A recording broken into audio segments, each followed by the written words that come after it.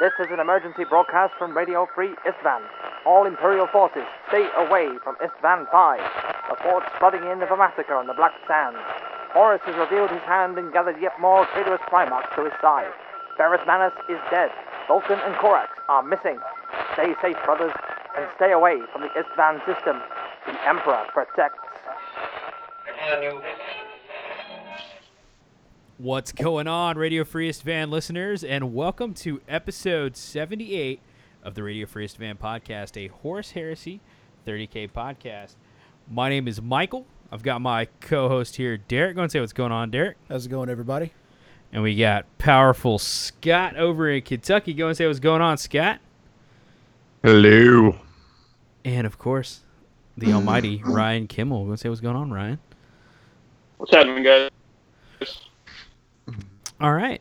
And so this episode, we actually have a pretty special episode for you guys, very much requested.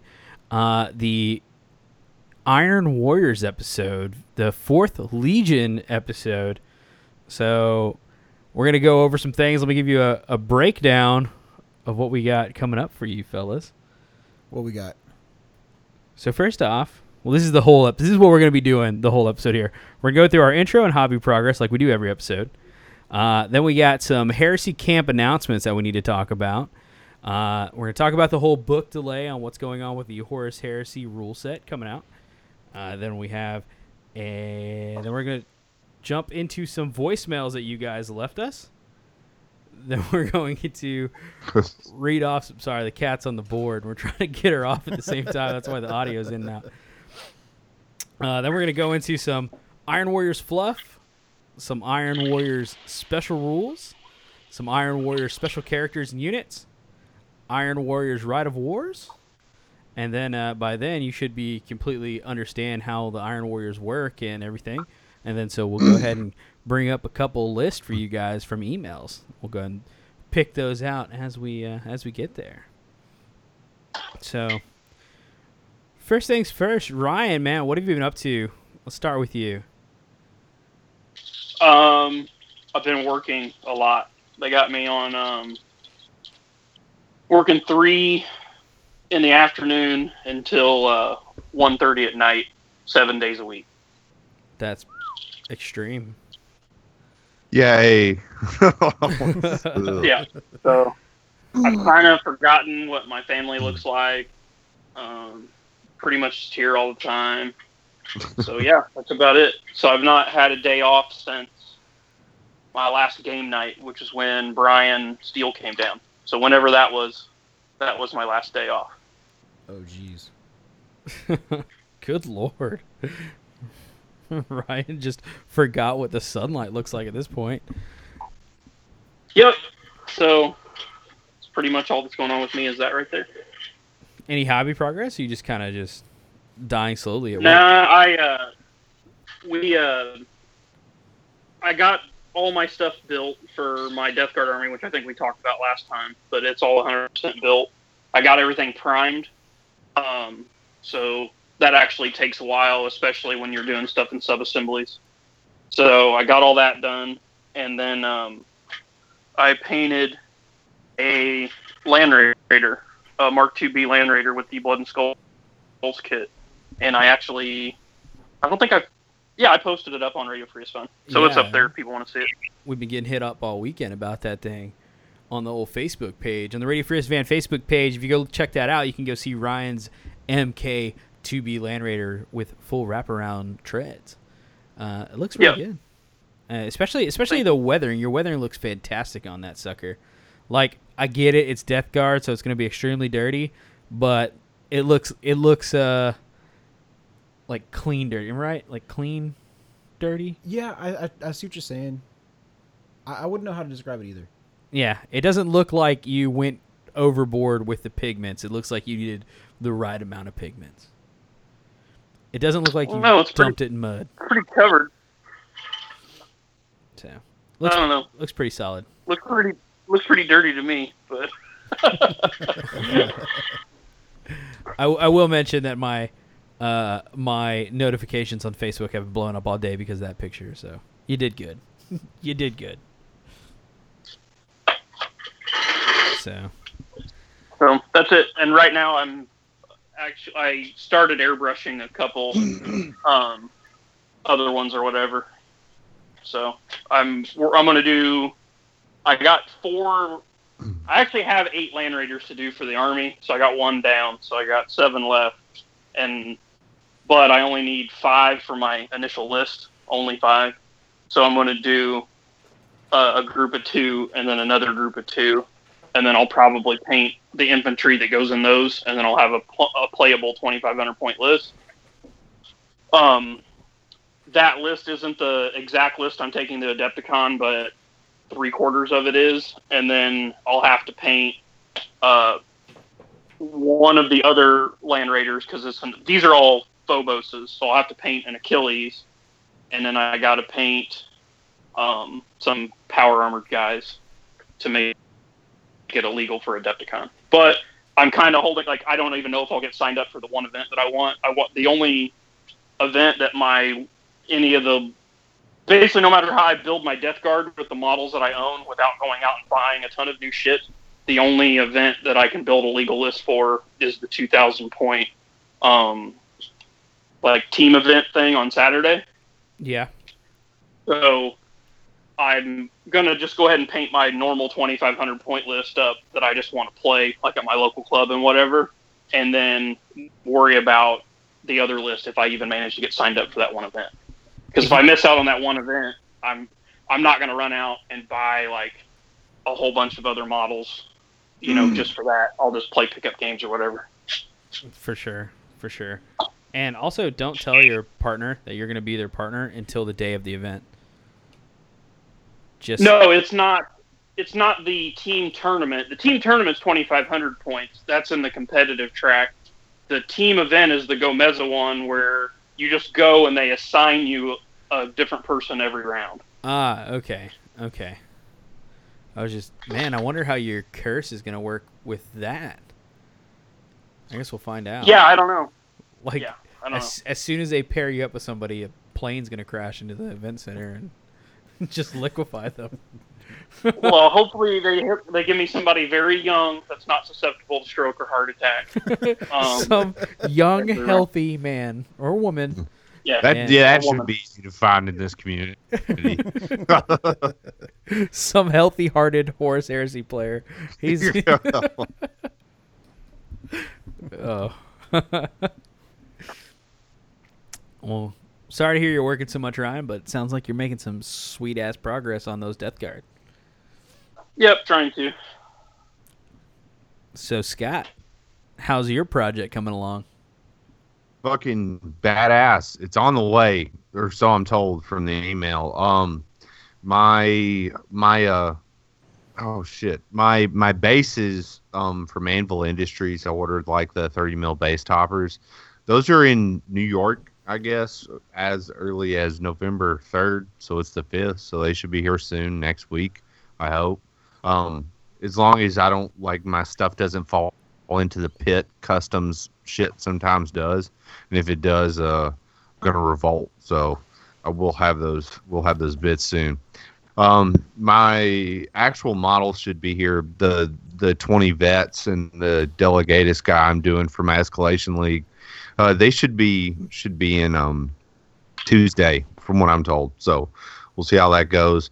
And I only just remembered I need to order the transfer sheet, so I might have fucked myself a little bit by not doing that sooner, because we all know Forge World sometimes takes a little bit of time to get here. But the good news is I only ordered the transfer sheet, so I feel like maybe it'll be faster because it's not really a box, like it's just a reinforced envelope. So hopefully that's how that ends up working out.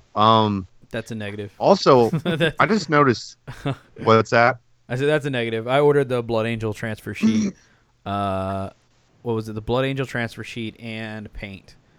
Probably like 2 weeks ago, and it took a fucking long ass time for that transfer sheet to get to me. All right, well, just letting you know, just setting your expectations for you, buddy. I appreciate you tearing the fucking Band-Aid off. There we go. Well, I'm going to work on them as much as I can up to the point where I need to start putting decals on, because I have some decals, like their Legion numbers and shit for their shoulder pads, But if you look at some of the World Eaters artwork, they have like chains painted across their armor. Yep. And I don't, like I think on that transfer sheet there's little blood like scratches and shit, which I could probably do freehand anyway. But if I'm going to use a transfer sheet, I want to try to use as much of it as I can because it's very expensive. So I'll just work until the very, very expensive piece of paper, and I'm just gonna work up into the point to where I can't any longer, and hopefully it'll be here by then. I did just notice something fucking awesome from Blood and Skulls Industries. I was going to order the oppressor pattern treads for my Land Raiders that Powerful Evan sent me for my Secret Santa, and he's making the Sagittarius kit with the oppressor pattern tank treads. So you can get those spiked ones go all the way around. I did not know that. That's fucking 100% what I'm going to do now. So that'll look really badass, I think. Yeah, it sounds legit. Very, very world. Also, before, when you ordered that kit with the older ones that he had, if you wanted the front door to open up on your Land Raider, because the bottom door and the top door on the front are connected, they have that little plastic rod and the two little cams on the side, so when you pull open one, the top one opens. The most important thing about that, even if you don't care about the door opening or painting the inside or whatever, if you don't forcibly glue it shut, it will constantly fall open if you don't have that device in there. But anyway, when you put that in there, the little track rails that come to put his tracks on won't fit. You have to slightly modify them, which it's a pretty easy modification. So anybody out there that has the older ones, if you message me or email me, I'll send you the pictures of what you have to do to fix it. It's real simple. That being said, I got with Machinator and sent him my pictures of how I had to modify it and told him what was going on.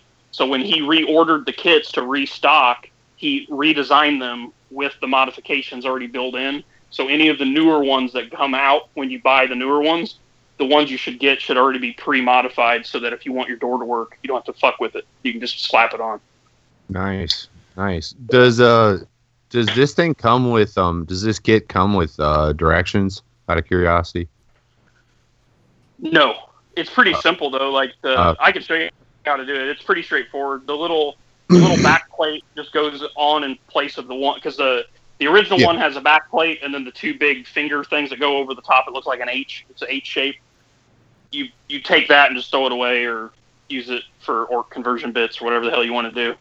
And it comes with a new back plate, and it's real self-explanatory. It goes on the back. It's real easy, and then the little track things just glue right down into the grooves. It goes on, like I said, super smooth, super easy. Just dry fit everything before you put glue on shit. And Sweet.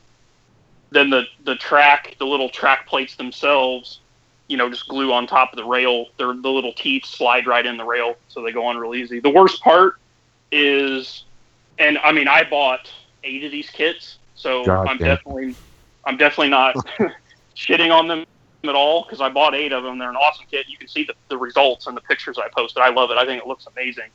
But cleaning the flash off of the tracks themselves, now you're getting the other ones, so I don't know how they'll be, but the ones that I have, the Liberator pattern ones, oh my god, I would rather set fire to my genitals than clean the fucking flash off another one of those kits. It's so bad.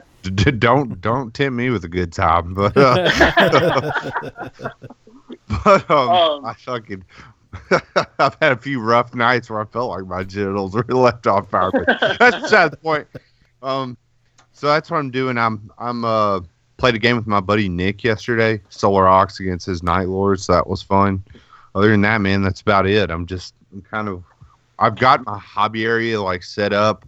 I bought all the oil paints and shit I need to make my stuff look very legit, or what I hope will be legit. So we'll see, man.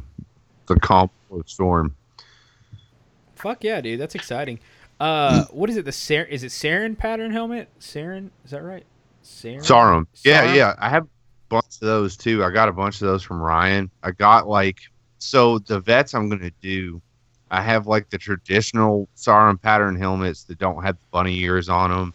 I have some of them that do, like will look very different from the other ones that I'm going to use on my assault marines that are like a little more conventional. These are like, I don't want to say witchy poo because world eaters aren't like very like witchcrafty, but they definitely have a very distinct aesthetic to them that's more reminiscent of Chaos Marines.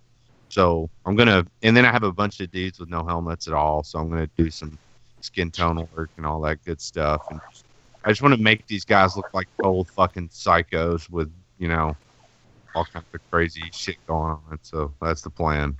The other day I was looking for I was looking at like KF Studio stuff, and I was looking for like other resin bits and shit like that on the internet, and it was like 1 a.m, 2 a.m, something like that, and I came across this guy who took the Sarum pattern helmet from I guess that would have been Karn the Betrayer, the 30K The one with the Harrison crest model. at the top. Yeah, and like he shaved everything off and just made it into a normal helmet, and then just started like resin casting these things, and so like he just sells like a fuckload of these Sarum pattern helmets, and the only reason I didn't like share it amongst everybody is because like he's not the best resin caster, and I was like these are some like bottom level like recast shit. Like some fucking. They're not like I could refine them if you wanted me to, but I was just gonna check to see if that was something you were interested in. My Sarum pattern helmet looks like it was made of butter and left out in the sun for a little too long. Like, why does my Sarum pattern helmet look like Louis Anderson's death mask? Like, Jesus Christ. Why? But yeah, man. So that's pretty much what I'm doing. You're like, just if you could not look for those again, that'd be great. Yeah. Just don't send me that link. Chip away at this army as it comes in. The league we're doing is going to escalate by 250 points every 2 weeks, so it'll go up 500 points a month. And I'm just going to buy the appropriate stuff to fill that in as I go. So. Dig it. Fan-fucking-tastic, dude. I'm excited to see it. I'm excited to see some work in progress from you. Because I've seen what you can do with white. And actually, I have seen your work in progress on what your paint schemes look like. Yeah, well, I've improved on that a little bit. I figured out why it was so dim. I used the wrong mid-tone for my highlights, and I got the right shit. I painted a White Scars army a while back, and that was probably the best white I've ever done. And I'm going to do it in the same vein as that, and I think it'll look pretty good, hopefully, theoretically. So. Yeah, fuck yeah. Look forward to it. What about you, Derek? What you been working on? I haven't got a whole lot done. The last thing I think I did was I base coated that Dreadnought after posting the picture up on the RFI Facebook page. Immediately after which, everybody with a much cooler chain fist just kind of threw that up there. Oh yeah, the flipper. you had you posted up the picture with the flipper. Yeah. Like, okay. I posted the flipper theme song for him to get him in the mood. I don't know if anybody saw that. I did see from that. the old TV show. I photoshopped the flipper onto a battle dolphin. I saw that. Yeah, I saw that. That was pretty. Thank you for making my conversion less cool. I appreciate that. But yeah, I got that Dreadnought kind of base coated up. Haven't really been able to get a lot of like hard painting done just because I don't have my airbrush set up, and I was mostly trying to work towards that. You've also been working on a Leviathan though, right? I haven't got any paint on him yet. Okay. I've mostly just been messing around with poses, stuff like that, and I've been working with my list, trying to figure out if I can take the drop pods out and maybe like get some rhinos, some land raiders, something like that for them, and seeing if I can convince myself to buy a Spartan, just because I think that'd be cool. We can put in it some Varigir or what? Shit, I don't know yet. Oh. But yeah, just working on that. Kind of torn between revamping my list to not include Orbital Assault or just starting a Trader Force. Yeah, you've been looking into that Emperor's Children, right? Yeah, I've been looking at Emperor's Children. Night Lords, that's right. And I've also been looking into Night Lords. So you've not even started painting like a single model yet, and you're already changing armies? This doesn't bode well.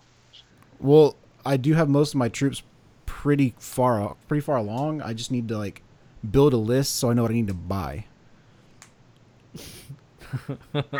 Like I'm not stopping painting one thing to build another thing. I just like, on my break at work, just messing around my list, trying to figure out, what would be a cool, fun army to play, so I know what to order. Okay. I mean, Ryan's a good motivator. Is it not going to be Space Wolves anymore? no, I mean they're gonna be Space Wolves. It's just when I'm done with this one, I would like another project lined up, so that once I do finally get to, settle down and finish my shit, I'll know what I'm doing next. Son, don't half-ass two things, whole-ass one thing. What are you doing here? Stay on, All right, you know stay what? on target. All Stay right, on target. I'm All right, going to send you the all right. fucking... I'll go delete my list. I'll delete everything on my battle scribe except my current list. I don't know Well, what the fuck fucking I'm pull doing. Porkins and goddamn have a problem here and blow up in the orbit. Hey, Porkins was a goddamn hero. We got to get you and Michael on the ball. We sent out these closer patches and only half the podcast has them. Yeah, what the fuck is going on with that? Hey, That ain't right. I have 2,500 points. That Just Blood saying, Angels. man. I have mine like and four- fucking Ryan's I have like- backs are getting pretty goddamn sore from carrying you fucks. All right. I mean, I'm damned if I do, damned if I don't, so I might as well just do what I want to do. Honestly, I'm gonna get yelled at no matter what. I mean, shit. Y'all still gonna call me Peel. I'm gonna do what I want. Love it. Well, Derek, I'm glad you're doing something. Thank you. Somebody You- appreciates what I'm trying to do around here. You've come a long way after this hurricane. You've come a long way. Back to my parents' house. Go ahead. Keep accepting compliments from the other flake that doesn't have an army paint. That makes sense. It all makes sense. I mean, if it makes you feel better, I bit What off happened to a part of those my finger knights, because I'm a fucking Michael? idiot. I still have them. Huh? I Oh, still yeah? have them. Yeah, they're right. They're all right here. Yeah. Well. Hey, I've at this point realized that the night idea would be fun. Ill-conceived. Ill-conceived and possibly a little dick face, like no matter how you look at it. So I've started a new project, which I'm very proud of, very happy with right now, and it's keeping my interest alive because I have all this. Why don't I just talk about it? Derek, you done? I guess so. I mean, shit. I guess so. So right now I'm working on Ravenwing. And Nice. We all know this. We talked about it last episode, and we've talked about all the different things that I've been getting to work on here. But this week, what's pretty cool is I've got all the upgrade kits in. I've got them all glued together. I got to get one test model painted up in the scheme that I learned from last week. So he's all painted up beautifully, and I mean decently, as good as I can make black look. I'm pretty sure that at some point I'll take a class that will make me realize that I'm pretty shitty at painting black. But for right now, I'm pretty happy with it. I got some of the the Fallout Hobbies vinyls, the stencils. Nice. So I got some checkers painted up on the wings. Just like it doesn't look great, but hey, I think I just used too much paint from the airbrush. But so the checkers are on there. I've got the Tamiya. I taped off the red for the stripe on the front of it. Looks pretty decent, I must say so.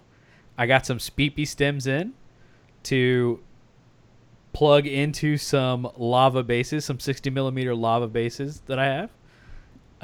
So I mean, it's all there, and it's all the same thing. So it's not a whole lot that I have to get going. So I'm pretty happy with my progress this week.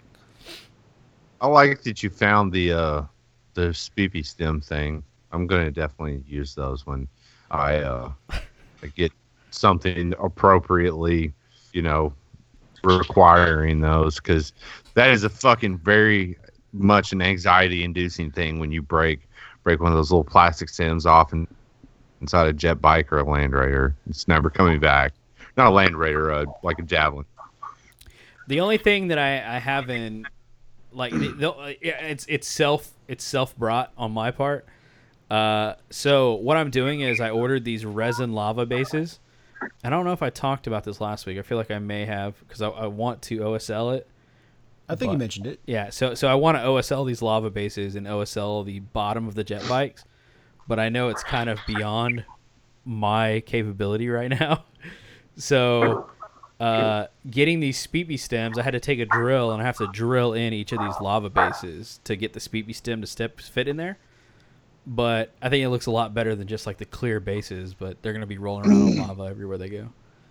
Yeah, So. I'm gonna do the same thing. What I'm planning on doing, I don't know if this is a great idea or not, is I'll just find out the diameter of the little tab, and then I have a hand drills like you use for pinning. You can use those, I'm sure, because it can't be that big of a hole. I mean, if you have a power drill that's like nice and not like mine that's from fucking 1964 and requires to be plugged into the wall and shit, you could do that too. It shouldn't be that hard, I wouldn't think. No, I think once you have it in hand, you can just kind of like eyeball it with the diameter of different drill bits and figure it out. Yeah, that's exactly what I did already.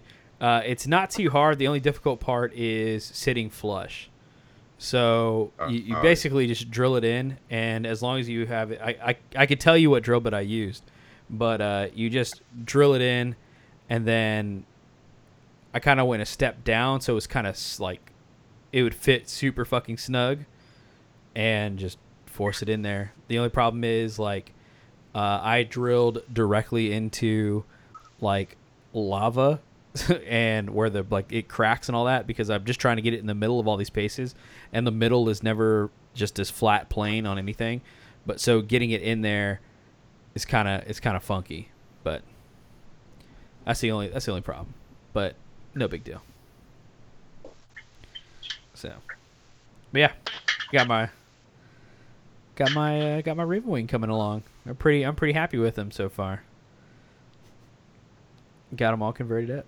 Yeah, looks nice. So, I guess that's it for everybody. I mean, is that where we're? Oh shit! I don't. That's I don't all know I had. Shit. where we're going with this. So, That's it. Fucking all the hobby that happened. so that's it, guys. That's all for the hobby progress. Looks like we all got some progress in. Looks like we all talked about it. So I guess we'll just move on to some announcements. So. First things first, Heresy Camp announcements. We did get a reach back from the from Amelia. We got a reach back. Yeah, Yeah. I didn't get a fucking reach back. This weed shit. Always a pleasant I surprise. had a the reach back, and I fucking can't tell you how long. God damn. Last time I got a reach back was probably the last time Rod had a day off. So Well, as long as your wife doesn't get suspicious when we pass each other in the driveway, we should be good to go. Yeah. So good news is, guys, over the Camp Aranzanzu, they did go ahead and contact us to let us know that they are going to be open for the 2018 season, and they are going to be confident that they'll be ready to accept Heresy Camp. So one of the things that we were worried about was whether or not they'd be able to accommodate everybody. So we did reach out, and they did contact us back to let us know that we should be good to go. Some weird updates that I kind of wanted to bring up amongst the actual podcast members and everybody listening that plans on attending Heresy Camp. Originally, it was going to be a Friday to Sunday kind of thing, but I requested pricing for a Wednesday to Sunday thing. So just if you're interested in that, just let us know. That way we can push it. The price will definitely have to go up on the tickets. But I know, Ryan, when you were on the Eye of Horus podcast, I was kind of listening to what you were saying about it being like a 5-day event. And so I figured we might as well get pricing for 5 days. I don't know if that's going to be crazy. I don't know if that's way too much heresy, but working with kind of like the schedules and the way the scheduling works as far as, squeezing everything into 3 days, I'd like to see what the cost difference would be for 5 days, and it would just be popping off and taking off a couple extra days. I mean, that sounds fair, right? Yeah. Yeah, I mean, I think the longer, honestly, the better, because I mean, we're going to have a bunch of people coming in from overseas and stuff. It sounds like it, and the longer you can make it the event, the more it's worth it to them. I mean, I guess I look at it, if you're getting 2 more full days in America, and I mean, I'm just throwing numbers out here, but let's say your ticket was an extra $100, $150, whatever. I mean, is that worth like if you're coming from England or Australia or, Sweden or wherever the hell you're coming from, or even from all the way across the U.S., you can't tell me that, $100 to $200 isn't worth a full extra 2 days for lodging, food, and heresy gaming. Yeah. And breathing the sweet, sweet air of freedom here in America. Not forget that. Fucking sweet, sweet free Texas air too at that. Yeah, fucking. You get to spend 5 days in beautiful, beautiful coastal Texas, man. Can't go wrong there. So I did get the price. I did request, and I actually sent that today. I requested the pricing for that additional 2 days. So Heresy Camp might go from a 3-day event up to a 5-day event. Like I said, we'll get that pricing once we get a little bit more settled. We still are working on the schedule and how that's going to work for events. Right now, events are looking good from painting classes. I know there's people that wanted to do a resin casting class. People have talked about doing an LED lighting class, terrain making class. I mean, all around, there's so many classes that people want to run at this thing and events that people want to run. So I don't think you're going to have any lack of something to do. So us bumping it up to more days only seems like the smart idea at this point, really. So yeah, and you don't have to attend all of them. I mean, like if you only wanted to come for 3, I mean, if you pay your money, you can do what you want. True that. This is America, okay? You get to have it your way. Yeah. So yeah, we're definitely trying to make it something that is going to be like a premier event, like the event. So definitely get it taken care of. But that is the announcements we had. So it is still on. We are still looking for the end of September. I believe September 21st to the 23rd, and then if we bump it back, it'll be the 19th to the 23rd. That would be oh, never mind. I'm looking at this year's calendar. I'll shut the fuck up now. So, yeah, 19th to the 23rd. Yeah, that's right. I had to double check myself.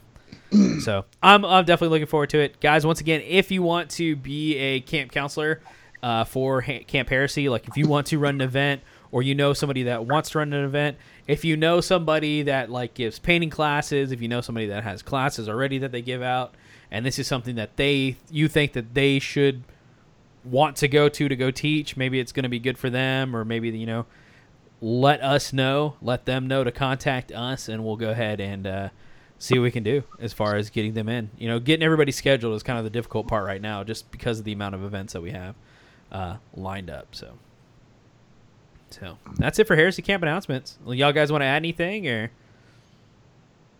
No, I can't wait to do it. I mean, like you said, I think, I don't know how somebody else would have to really go pretty far out of their way to top this event-wise. That's specifically for Heresy. I mean, I think we found out what the next level is. I don't know how feasible it would be. Oh, Heresy Cruise? Heresy Cruise. Yeah. Yeah, that's smart. I'm going to tell those never end well, man. I've never seen a Carnival cruise in the fucking news where things just went swimmingly. I mean, Not doing it. I also hate fucking boats, so I may just Two problems. Very afraid of sharks. All right. Numero uno. Dude, Numero dos. I don't want the kind of meningitis you pick up on a fucking cruise ship. So how the fuck do you get scurvy, Scott? We're only on the water 3 days. Yeah, dude, that's one of my favorite "It's Always Sunny in Philadelphia" quotes. That, my man, that you got there is sailor's rot. He fucking sprays Miracle Grow on him. He's his fucking doctor, Dr. Jeeks.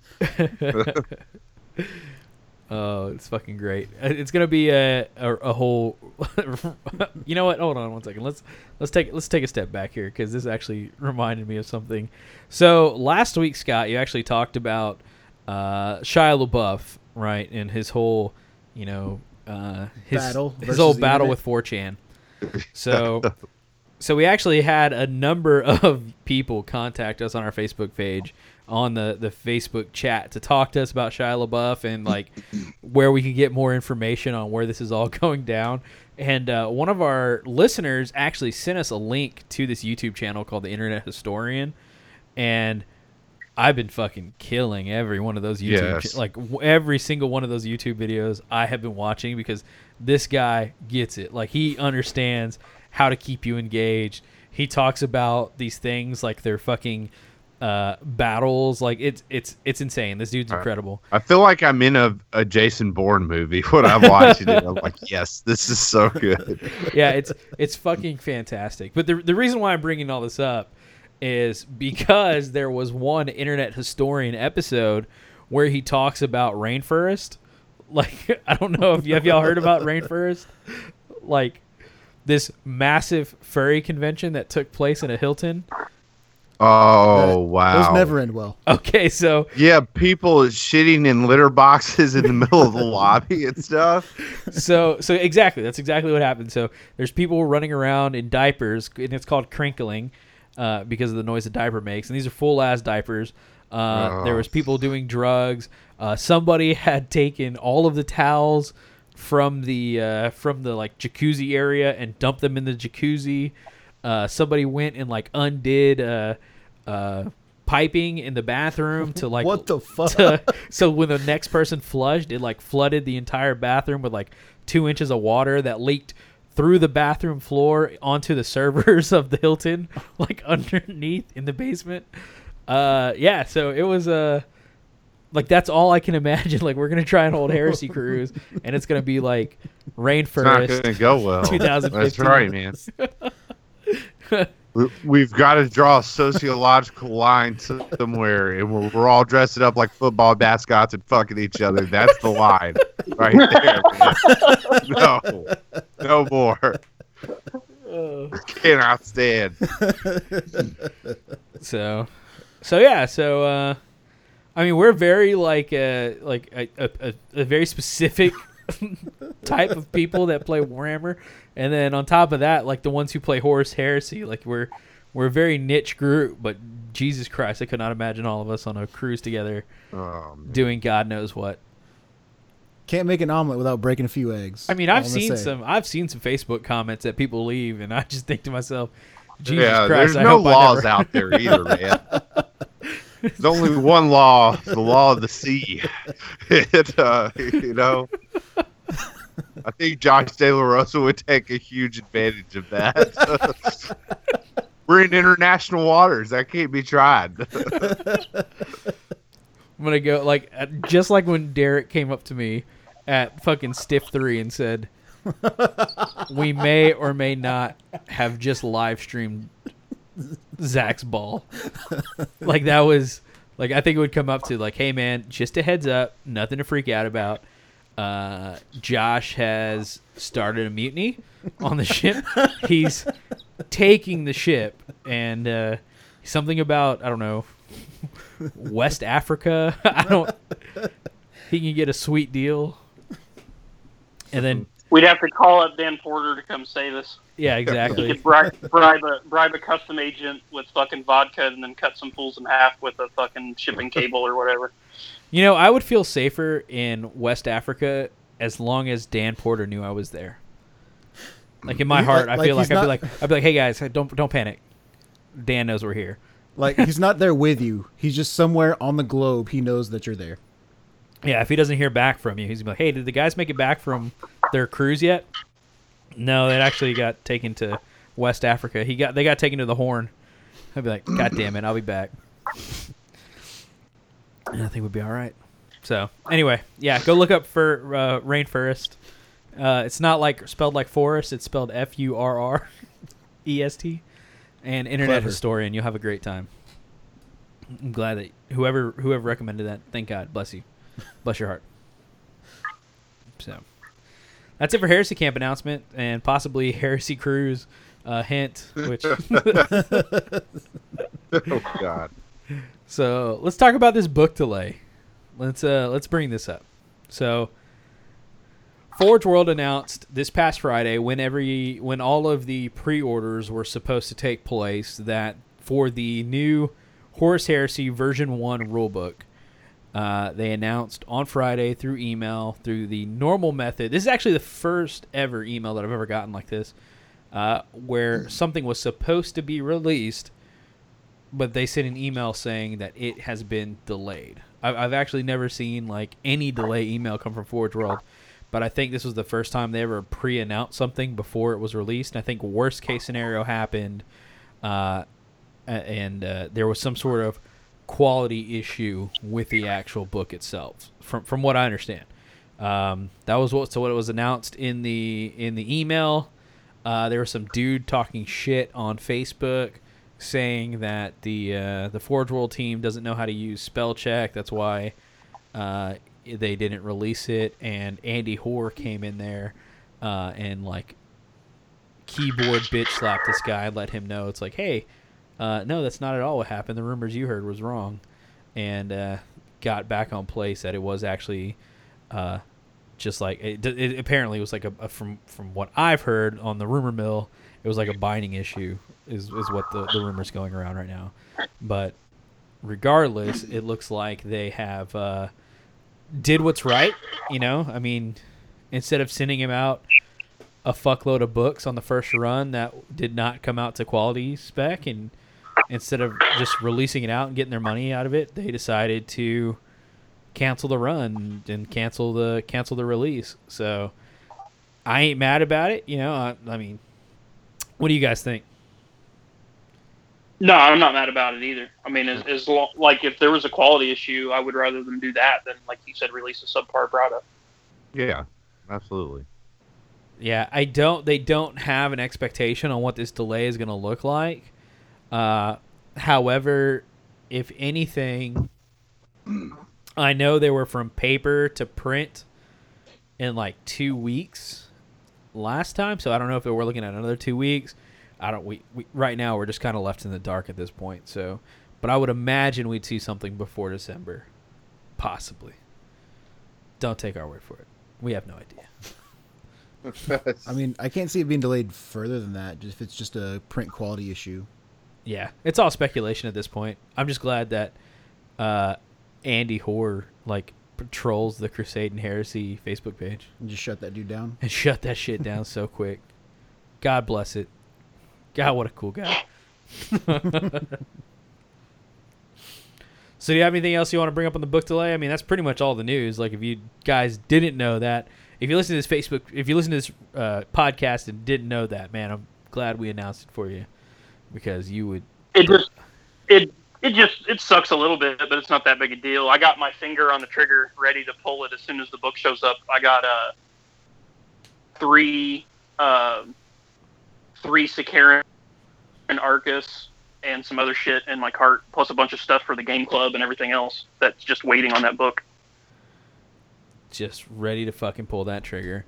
And remember, guys, when you order your book, put Radio Free Istvan made me bust inside the comments, inside the shipping instructions. That way the people that Forge World knows you listen to Radio Free Istvan. And so far, apparently this has already started happening, because people are asking us before they complete their Forge World orders whether or not what were they supposed to put. So get in on this, guys. It's a thing. Let them know who made you bust. So that's it for the book delay. That's all we got for that announcement. Man, dude, this episode's kind of flying by. Kind of not a lot going on. I guess we're just gonna have to just move on to some voicemails at this point. That's right, baby. Good. It keeps Scott on here longer. Yeah, because it's the Iron Warrior episode. Also, I'm going to have to go get something to eat because I'm starving, so you guys maybe get to go on a trip to Wendy's with me while we record. Oh, I'm game. That'll be an exciting thing. Nice. I can't wait to hear Ryan order that Baconator. Yeah, I want you to listen to one thing I'm about to tell you right now, okay? It's a math equation. It's French fries plus chocolate frosting equals fucking delicious. Okay, if you haven't dipped those Wendy's French fries in a chocolate frosty, treat yourself. Okay, fucking. Yeah, my wife does that. She loves that shit. Spread your wings tonight. Spread your wings. Today is the first day of the rest of your life, Ryan Kimmel. Welcome. I was on the phone with Tom Gould when I went through the. He's from Australia, and I went through the Steak and Shake drive-thru and ordered double steak burgers with cheese and mayo, and he's like, Jesus Christ, like, what are you Americans eating over there? He was like trying to imagine what a steak burger is. It was pretty funny. It's exactly how it fucking sounds. Yeah. Okay. What's next? Voicemails, man. We're on to voicemails at this point. Voicemails. And then I actually have an infomercial that I have to play for the podcast. So before we get into Iron Warriors, I'm gonna go ahead and play this infomercial we have that comes from Little Legends, which I think y'all guys are gonna enjoy it quite a fucking bit, if anything. So here's our voicemail that we got.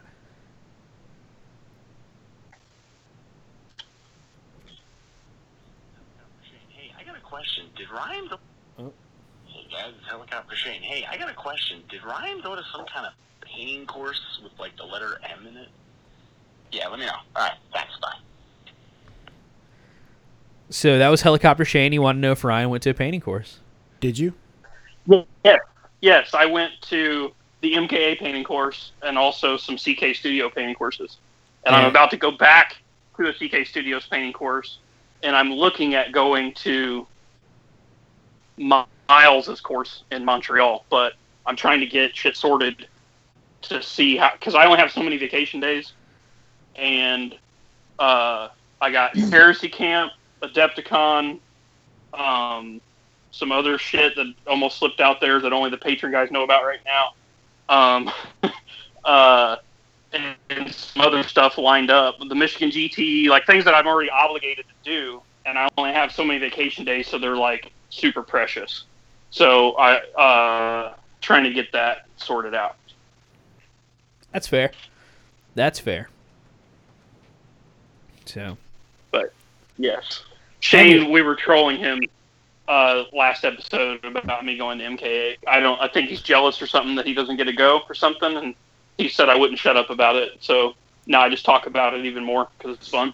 Every 5 minutes, man. Every 5 minutes, dude. You also went to a Wapple course, man. Don't forget Mr. Powerful Wapple. Oh, yeah. James is fucking awesome. He's not... I didn't see him at Adepticon this year. Did anybody else see him on the little event sheet? Because I looked to take another one of his classes.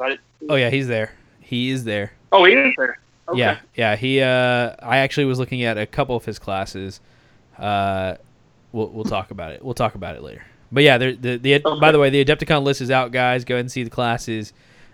You took his... Was it his bust one? Did you take the full bust one? Is that the one you took? Are you talking about somebody different? No, I thought Wapple had a bust course where he's painting like full size busts as well. Maybe he does. No, I didn't take that one. I took his weathering course on like historical miniatures. Oh, okay.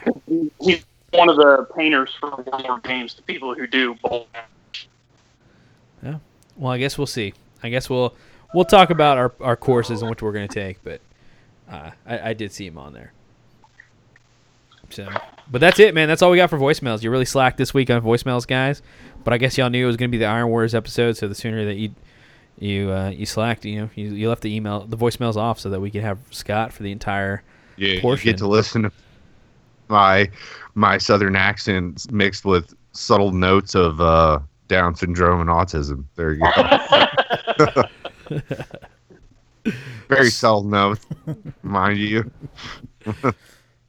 All right, guys. So before we move to the Iron Warriors portion of this episode, we're going to go ahead and slip into a commercial for you guys, and then we'll get on it. So just so y'all know, this infomercial that I'm about to play for you guys was recorded by Miles and Jake Bussey from from the Covenant of Fire podcast. So I love it. I love it so much because, for one, Jake Bussey is probably the best voice actor I've ever heard in my day, hands down. So we'll go ahead and get it going for you guys. So stay tuned. We'll be back. Has this ever happened to you? I'll never understand these painting techniques. I may as well just quit. Well, not anymore with Little Legend Studios Painting Masterclass. Hi, I'm Little Legend. We all struggle with those internet techniques. Airbrushing, wet blending, color theory. Let me demystify these for you.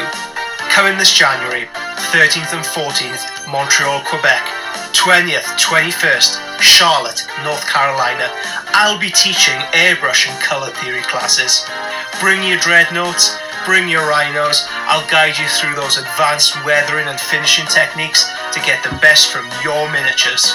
With the Little Legends Masterclass system, we'll turn this I am so frustrated by these advanced painting techniques. into this. And here is your Crystal Brush Award. Wow! Thanks, Little Legend. For more information on the Little Legend Painting Masterclass, please contact littlelegendstudio@gmail.com. That's JP too. That's JP in there too. Yeah, JP was in there too. Why Yeah, does so- Jake sound so manically depressed in that fucking yard? Because he doesn't understand advanced techniques, Scott. I He's guess so. confused by those I mean, advanced techniques off the internet, That's Scott. fair. Yeah. Yeah, the inner tubes. I'm so frustrated by these advanced painting techniques.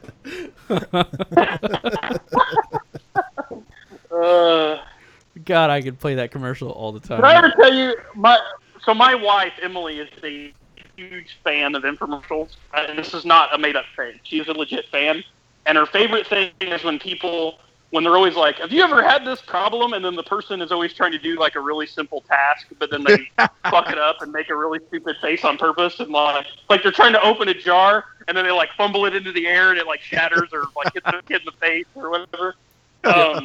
Or they'll spill hot coffee on themselves, or like Or run they're over trying to their foot work with a lawnmower. blender and they can't get the lid off. Yeah, Yeah. it's Spill like smoothie really bad, everywhere. and then it shows them like huff and then like make a weird face and look into the camera and shake their head. That's her favorite part. So I found like a B-roll of nothing but moments of that was like 30 minutes long from infomercials of people failing at basic shit and infomercials, and sent it to her, and she was like, "This is the most glorious gift you've ever given me." Fuck yes.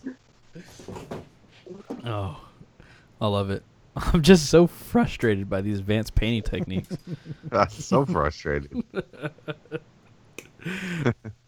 All right, guys, on to Iron Warriors, which is probably where most of you are listening to this episode right now.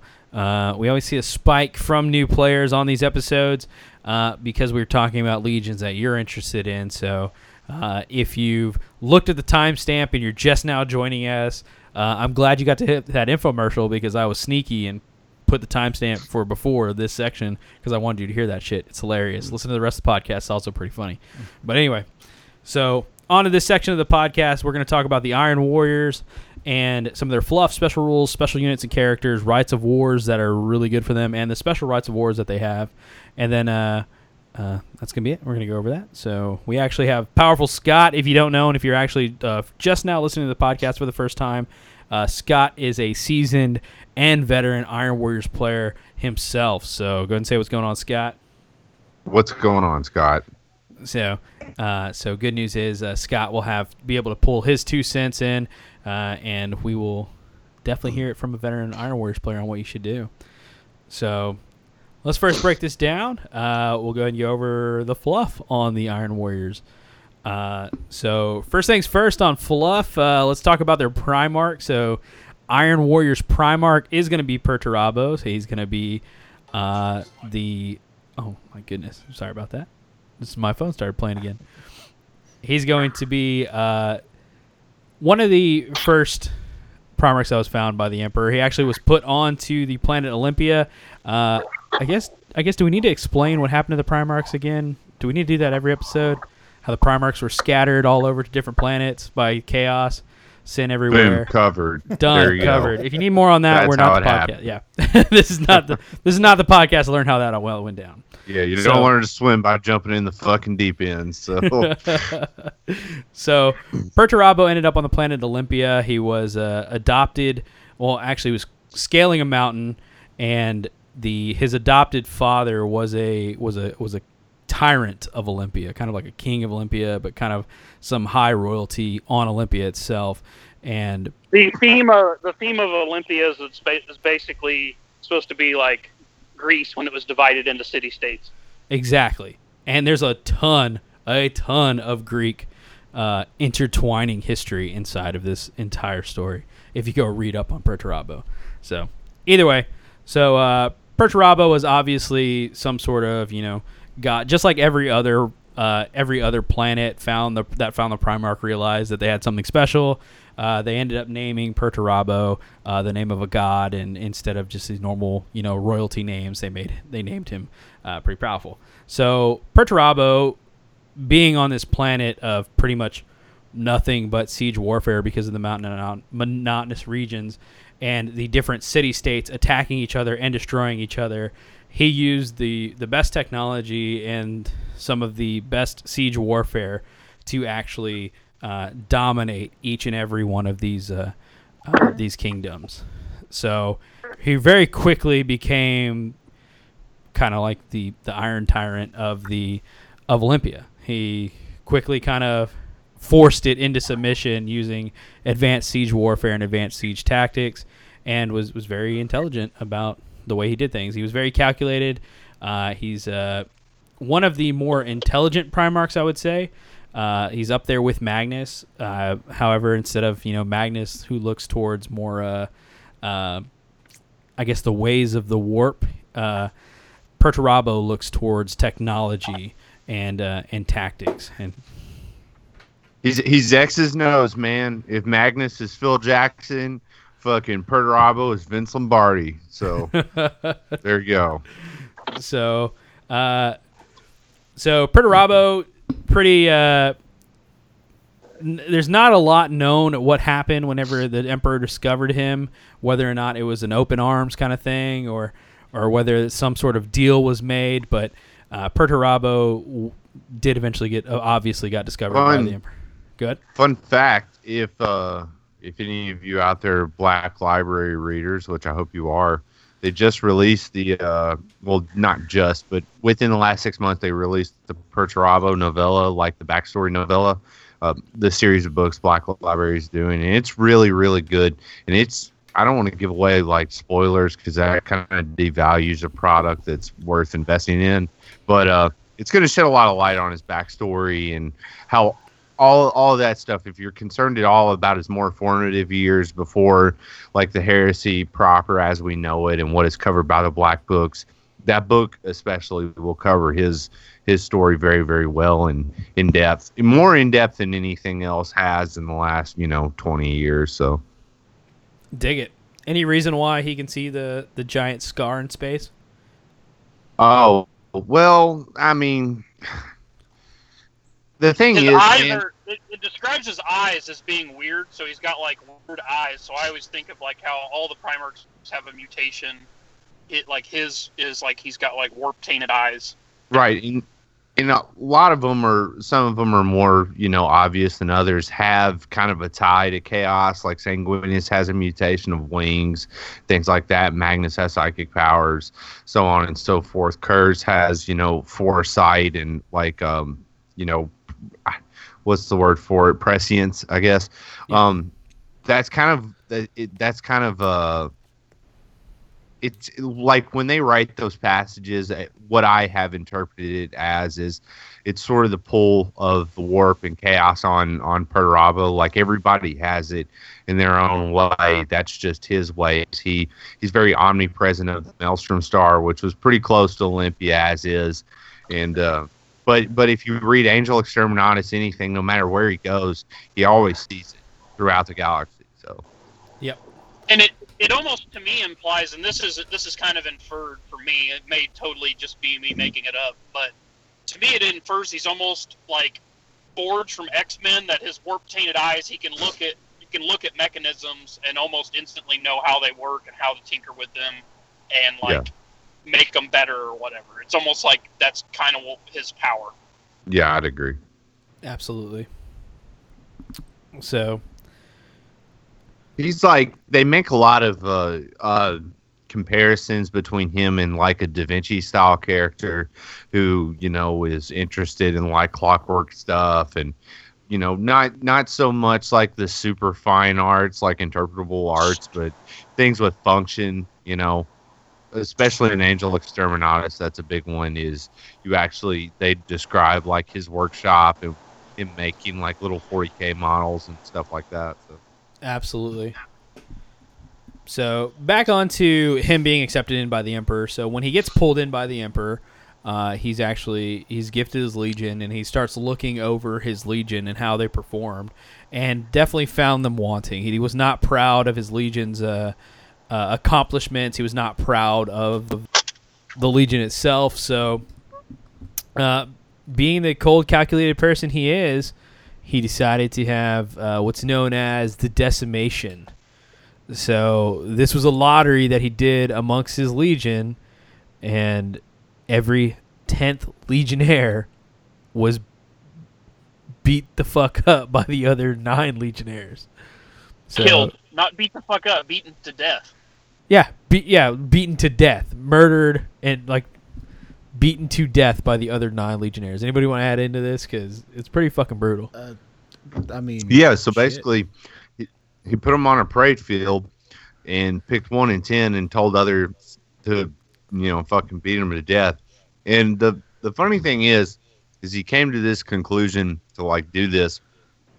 He evaluated his legion's performance before the Great Crusade, and one of the main motivations he chose to do this was he felt like they took too many unnecessary losses and like too many unnecessary risks in combat and shit. So his way of solving that issue was to do this, I guess. Yeah, and some of the other Primarchs lost their shit over this and wanted him immediately removed from command. Yeah, they're like, he's clearly fucking totally nuts. Who does that? But dude, for real, yeah. could you imagine Well, I mean, being any of the other Primarchs? Yeah, it led to tensions later on between like him and Guilliman and him and Dorne and things like that. It was kind of the start of all of that. There really is a theme that kind of develops with the backstory of the Primarchs, where it's like Guilliman or Ferris or the normal guys. You're like, well, I could see why you would put them in charge, but what I don't understand is when someone, like, the very first thing they do when you put them in charge is this shit, how does that not send up red flags? Like, are you not like, ooh? I just imagine Sanguinius like, oh my, like, goodness gracious. Oh heavens. Do not look, my sons, do not look. oh dear. Because I know Scott so well, after last night, I think Scott imagines fucking Sanguinius talking like George St. Pierre. Yes. Absolutely. GSP is Sanguinius' voice. They not.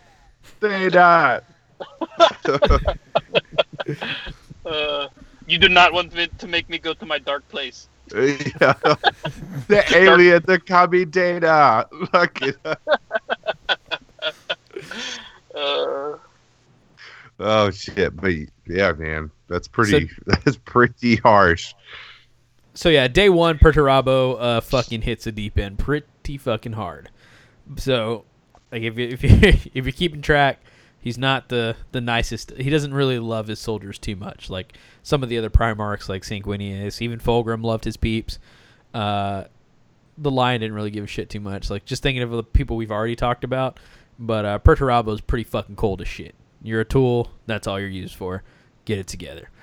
So just to give you an idea of who Perturabo is. So. And he was very moody. He would fly into rages. Like you never really knew his mood, and like all of his troopers were always scared to bring him bad news because of his he was like almost bipolar. Yeah. They didn't want to get pounded into the fucking deck by a giant hammer or anything, so. So, moving on into the Horus Heresy, when actually, and I guess not the Horus Heresy, the Great Crusade, Perturabo was well known for his siege warfare tactics, and the Legion was known and was utilized in that way pretty commonly. So they were forced into these extremely,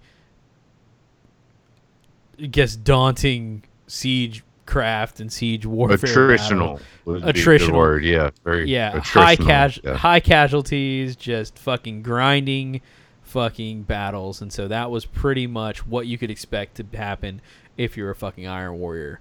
was these pretty horrible battles, and they're essentially the running back that you hand the ball off to that gets 4 yards per carry and gets you all the way down to the field, only for the quarterback to then throw it to the tight end and then score the touchdown and be a touchdown vulture. That's why they're exactly. so bitter. If you wanted to break it down like that, it's like Marshawn Lynch in the 2015 seasons of the Seahawks, where you get all the way to the Super Bowl and the last play they decide to go ahead and just throw it all the fuck away.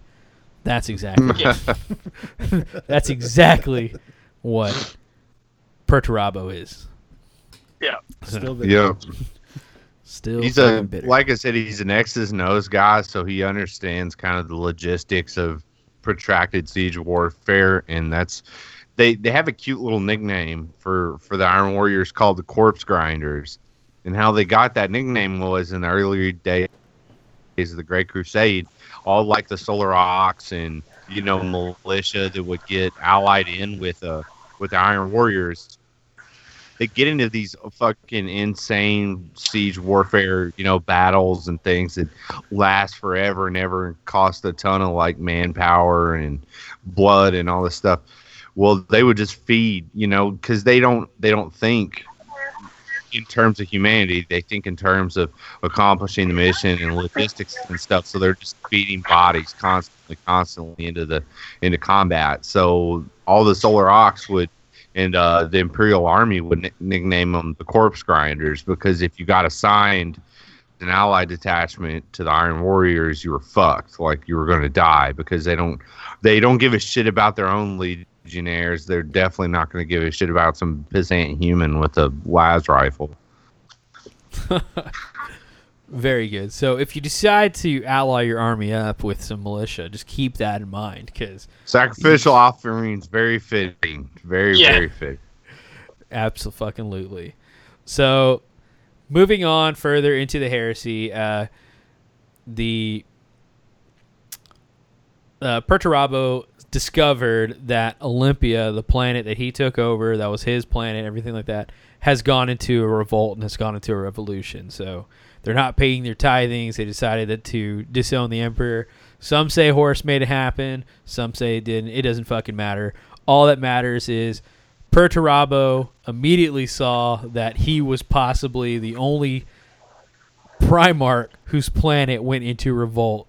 And if you remember that short temper we were talking about for Perturabo, it fucking came the fuck up. So I think Scott might know quite a bit about this. Do you want to go and explain what happened on Olympus? Yeah. So his adoptive father, Demekos, was the head tyrant of Olympia, and he only became that after Perturabo, he found Perturabo, adopted him. Perturabo grew up enough to actually help him fight, and he unified Olympia, unified all those city-states and shit. Well, Perturabo's been off on the Great Crusade, and that Demekos guy is just a human, so he gets old and dies. Well, all of Perturabo's other brothers and sisters and shit that were Demekos' actual biological children, they revolt about who's in charge now and shit. And all those city-states that were unified under Perturabo fractured again. So he comes back to deal with this shitstorm and, doesn't... he handles it predictably, I guess. As you would borderline levels the fucking planet. He decimates the entire planet. He takes the entire population and kills 1 in 10 of everybody who lives there. So at this point, Perturabo's I fucked up. He's kind of worried. He thinks to himself, Jesus Christ, this is pretty much unforgivable. The Emperor was kind of already pissed that I killed 1 in 10 of my legion, but now I did it to this fucking planet, and it's pretty unforgivable. The one thing we didn't talk about, because every Primarch has a flaw, almost like their fatal flaw. So his is paranoia. Not only does he have a bipolar temper, but he's extremely paranoid. Yeah, and he after he does this, and flies off the handle and kills all these people and basically razes Olympia to the ground, he enslaves the population and starts putting them into labor gangs and stuff. He has that moment of retrospect where he's I have really fucked up, and is pretty bummed out about that, and he's like, "What the fuck have I done? I've gone too far, all this." And this is really the chink in his armor. Like, this is where Horus got his fingers in him and fucking started messing with his buttons. Oh, excuse me. Bless you. Good God. Yeah, I know. Good etiquette. But yeah, so that's kind of where Horus found his flaw in him to start manipulating him and getting him to dance kind of like he wanted him to. So it's very like one of those like Horus rolled up and was like, dude, the Emperor's never gonna forgive you for doing that. But you know who will forgive you? I'll forgive you, buddy. Yeah. Very and much. Somehow, like, even being as smart as fucking Perturabo is, he's just like, thanks, Horus. I needed that. I trust you. Something funny that kind of occurs like later in the road in Angel Exterminatus takes place like pretty far after this book does, after Hammer of Olympia does his like biography piece. Perturabo is pretty aware that he's fucked up. Like, before Chaos starts messing with him, and no one's growing horns or anything like that or anything crazy. He just knows. Like, he says it pretty matter of factly in Angel Exterminatus. He's like, I fucked up. It's like, this was definitely the wrong choice, but I made it and I'm here now, so I've got to kind of see it through. So, which is super tragic. I mean, really, it's like one of the saddest things. You're like, well, I have absolutely got on the wrong train, but I'm fucking on it, so we'll see where it ends up. So, it was like me in the London Underground. There you go. Yep. So, absolutely. So, Perturabo ends up receiving from Horus as a gift Forge Breaker from Ferrus Manus, and this is after Istvan. He's given this hammer as kind of like a gift for deciding to turn against the Emperor. As the heresy continues, Horus is approached by Fulgrim, and this is actually in the book Angel Exterminatus, where Fulgrim wants him and Perturabo to go find this Angel Exterminatus and investigate the Angel Exterminatus. Then Fulgrim ends up fucking Perturabo over later on to ascend to his demonhood.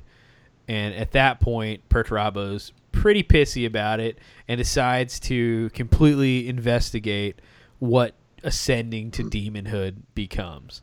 And so he goes to the Eye of Terror to go learn about becoming the demon. Which usually when you do that, you end up as the demon. So, moving on to that, I guess, Siege of Terra? Yeah, I think so. Like, thus far in the heresy, there's the really old fluff from back in the day about, what they kind of go through. But I don't know that they have picked up Perturabo's story arc since the Angel Exterminatus thing happens. Like, there's stuff that happens at the Battle of Fall and all that with the Imperial Fist in the book, the Crimson Fist. But as far as Siege of Terra stuff, I really don't know. I guess we're coming up on it soon, I would think, in the book, so they're gonna have to pick up on it and elaborate on that a little more.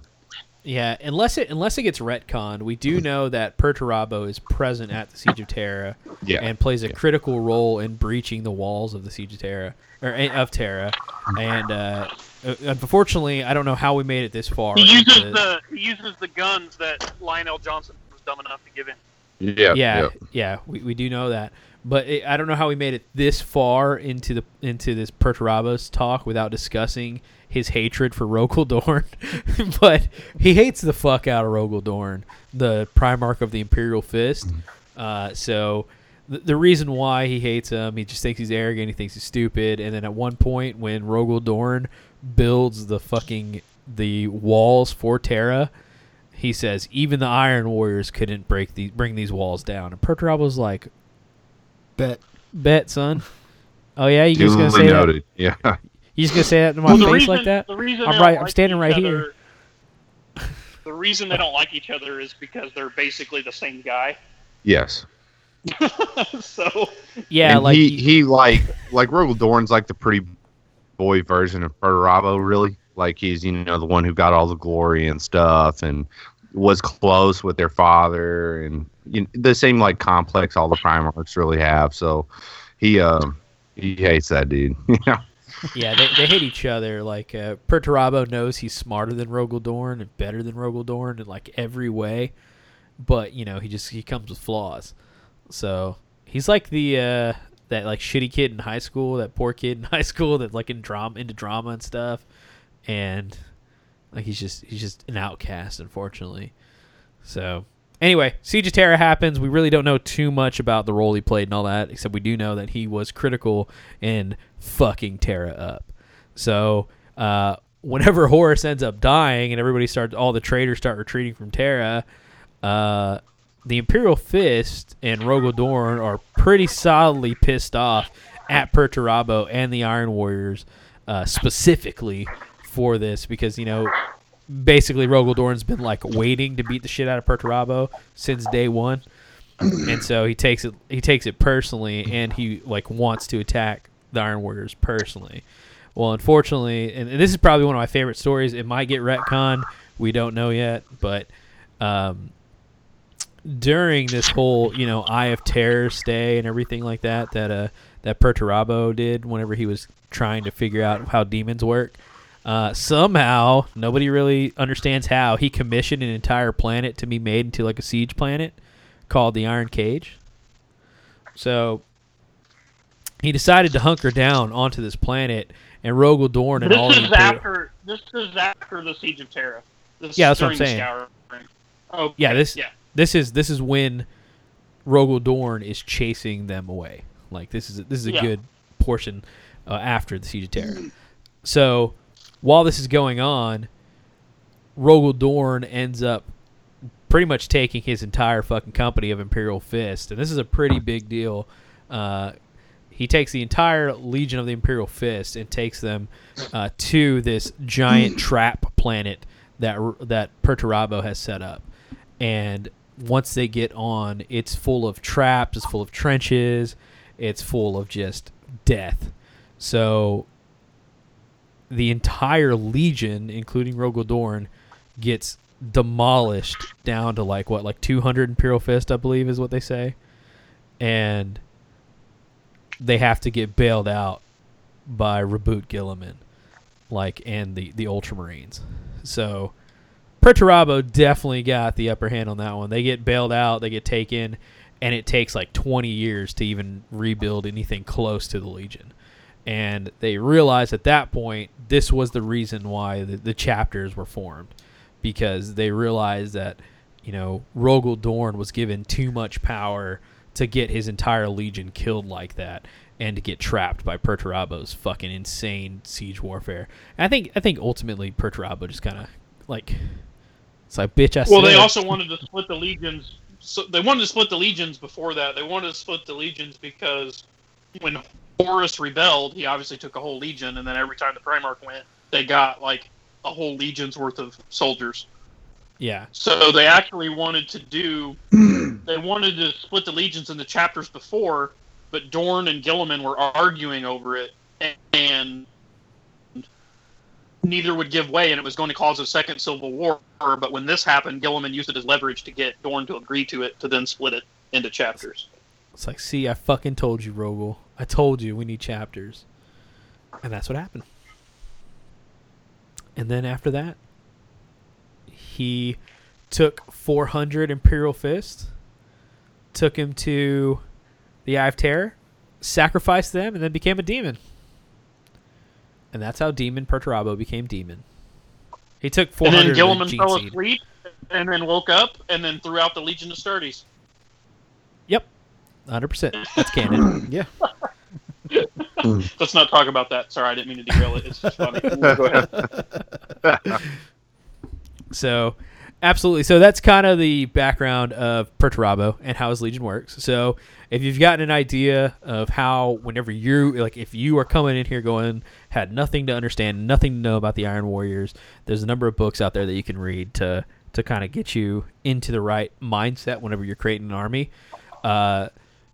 So I guess if, with all the other legions that we've talked about, we've kind of talked about what they're good at and what they're not great at as far as legion wise, how fluff wise you should play them, and ultimately Iron Warriors are just a solid, like, fluff wise siege based army.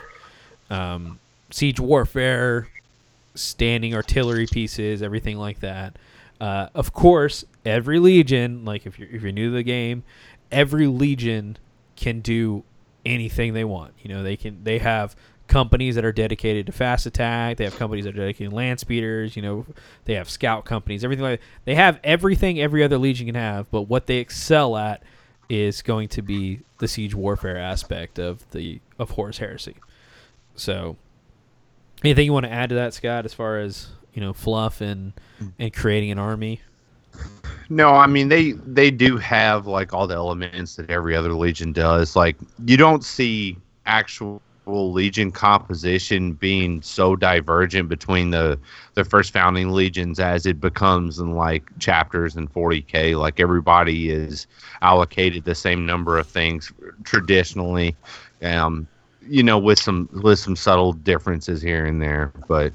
Yeah, I'd say that hits nail on the head. I mean, they're siege guys, so artillery's a big thing in this legion. And one thing in the fluff that's kind of cool is, I think it's book 3, Extermination. They talk about the little subsects of the Iron Warriors Legion, and they have like clubs or like little I don't know how to describe them, but they're like fraternities, I guess is a good way to describe them. And each fraternity is dedicated to a specific thing. So they have like the part of one of the like underground. What they are is they're supposed to be a representation of the like the little cults Erebus started. The lodges. Yep. It's sort of like that within the Iron Warriors, and like they'll have a lodge dedicated to building cybernetic constructs. They'll have a lodge dedicated to the use of like phosphex and things like that, and like destructive devices. They'll have a lodge dedicated to armored warfare. So I know that's in book 3, and that can kind of give you like a guiding force about what type of army you want to make. Like the Iron Warriors had their own allocation of mechanical called the New Machina, which were, siege bots like Thalax and Thanatars and shit like that fought alongside of them. So if you wanted to do like an allied thing with Mechanicum, they're actually sworn brothers on the allied chart. So you could do that, and it would be very fluffy if you were pulling from that source. Love it, dude. Fantastic. So I did mine on there's a subset called the Burned Men, which is like they're like obsessed with the art of destruction and using like nuclear warheads and phosphex and things. So that's when I wrote the fluff for my army, that's what I based it off of, because I felt like it was a way to like take a conventional force but give them kind of that dark twist and let me use like a lot of really crazy shit and punishing units. So that's a pretty neat little tidbit too. Fuck yeah, man. So that's book 3, Extermination. You can look at. Does it have all the subsects in there? Or? Yeah, I know it details more, like 5 or 6 at least. In Angel Exterminatus, they kind of delve into Perturabo actually going into this lodge where they do so they do war games like on tabletop, kind of like us, right? Like they do they play 30K in space. Yeah, that's right. They play 30K in the book pretty much. So, like, these lodges are competing with each other over simulations of who can, lay siege to Terra the quickest, or how to, take out this Titan or whatever. And it's a pretty neat little bit. Glad to know. So go check that out, guys. If you want some more information on those different lodges and things, it's going to be in Extermination, book 3. So I guess at this point, now that they know how to, they know some of the background on Iron Warriors, and they know how they're going to go ahead and kind of design their fluff and list and stuff like that, we can talk about some of the special rules that the Iron Warriors have. So this actually comes out of the Age of Darkness Legion rulebook. So you'll find this on page 18. And these are actually going to be the special rules of the Iron Warriors. This is what they get. So straight up, first off, they have Legion of Astartes, which pretty much all Space Marines have. So they can always attempt to regroup at their normal leadership value, regardless of casualties. They have Rack and Ruin, so the Iron Warriors specialize in storm assaults against fortified positions under a heavy fire, and are all but impossible to stop once committed to the attack. Needless to say, their mastery of destructive siegecraft is all but unrivaled. Models with the Legion Starters Iron Warrior special rule do not suffer morale checks from shooting attacks and may re-roll failed pinning tests.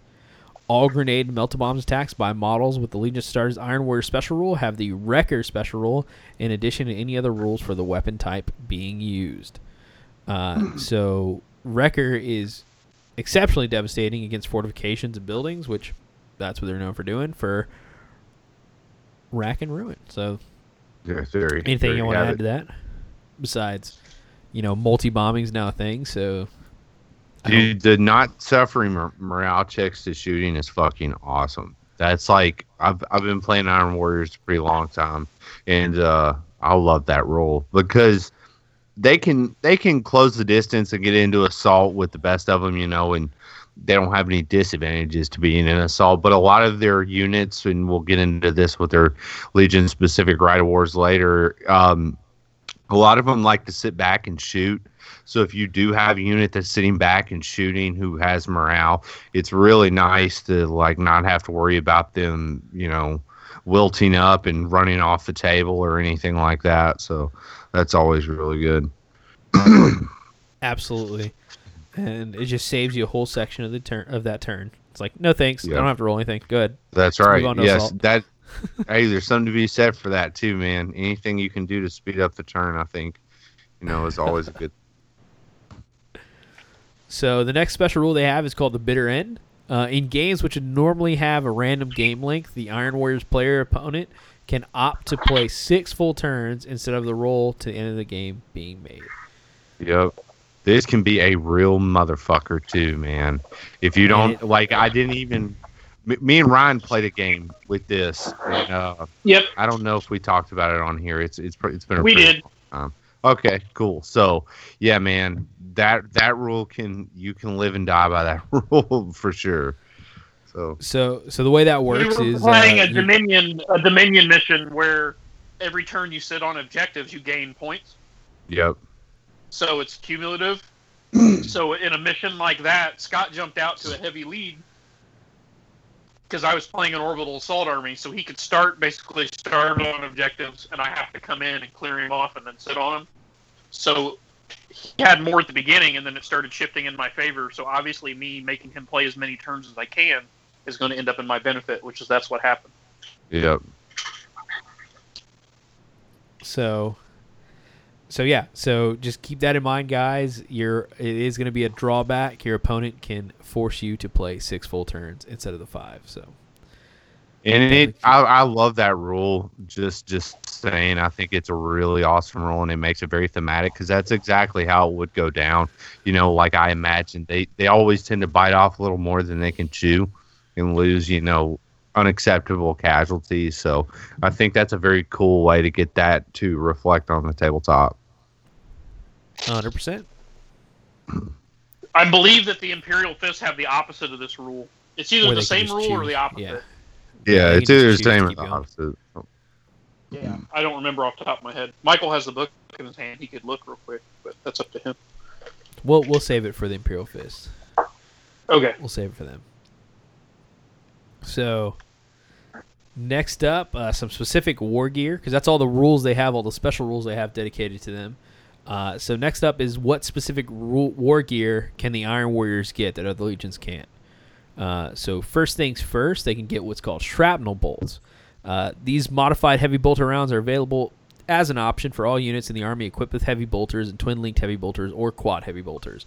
This option costs no points, must be noted in the Army list, and applied to any unit. They must be given to all eligible weapons of the listed type in that unit. These weapons gain the pinning special rule, but their AP value is changed to 5.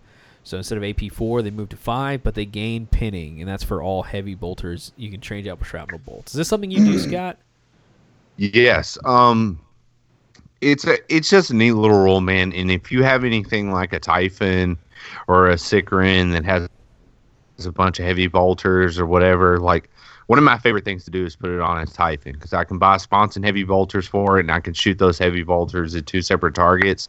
And if I can force people to take pinning checks, I know it's like a super long shot, but every once in a while, someone fails a pinning check on a quad mortar crew, and then they have to snap fire that bad boy next turn, and you're going to be really happy you did it. So it's free too. So badass. And that is something that you actually have to exchange your bolts for. So correct. Yeah, you can then in turn elect to shoot the AP4 ones in later turns. You always have to stick with the AP5. But I'm cool with that. I mean, I would. It's not like it's 6 one way, half the dozen the other, I guess. Yeah, 10-4. All right, next thing is a Cortex controller. So any Iron Warriors, Warsmith, Forge Lord, or Tech Marine can be given a Cortex controller for 15 points. So how is that different than everybody else? Is it? Well, what makes it different is the Iron Warriors Warsmith, which is their Legion-specific headquarters upgrade to a Praetor. He is a compulsory HQ for some of the Iron Warriors Legion-specific rights of war. Comes with his own special warlord trait. But what makes that cool is in other legions, the only people who can get Cortex controllers are Tech Marines and Forge Lords. Well, this being a independent character who can be attached to units, it opens up the doors a little more for Rights of War like Brethren of Iron, if you want to run Castle Axis troops, and one of their Legion-specific units, which we'll get to later, being the Iron Circle Domitars. Fantastic. Okay. So that's also in just a normal army, every Cortex controller you have allows you to take a unit of Mechanicum robots as a heavy support. So, you can either take Thalax or Castle Axe, either one. So very cool. So that's it for their Legion specific war gear. So that's their Legion specific special rules and their Legion specific war gear. Scott kind of went over some of the benefits of both of those. Scott, anything you want to add to any of those rules or war gear? I think they're all pretty cool. The only thing I would add is we mentioned the Warsmith. That's an upgrade that you can upgrade a single Praetor in your army to be a Warsmith.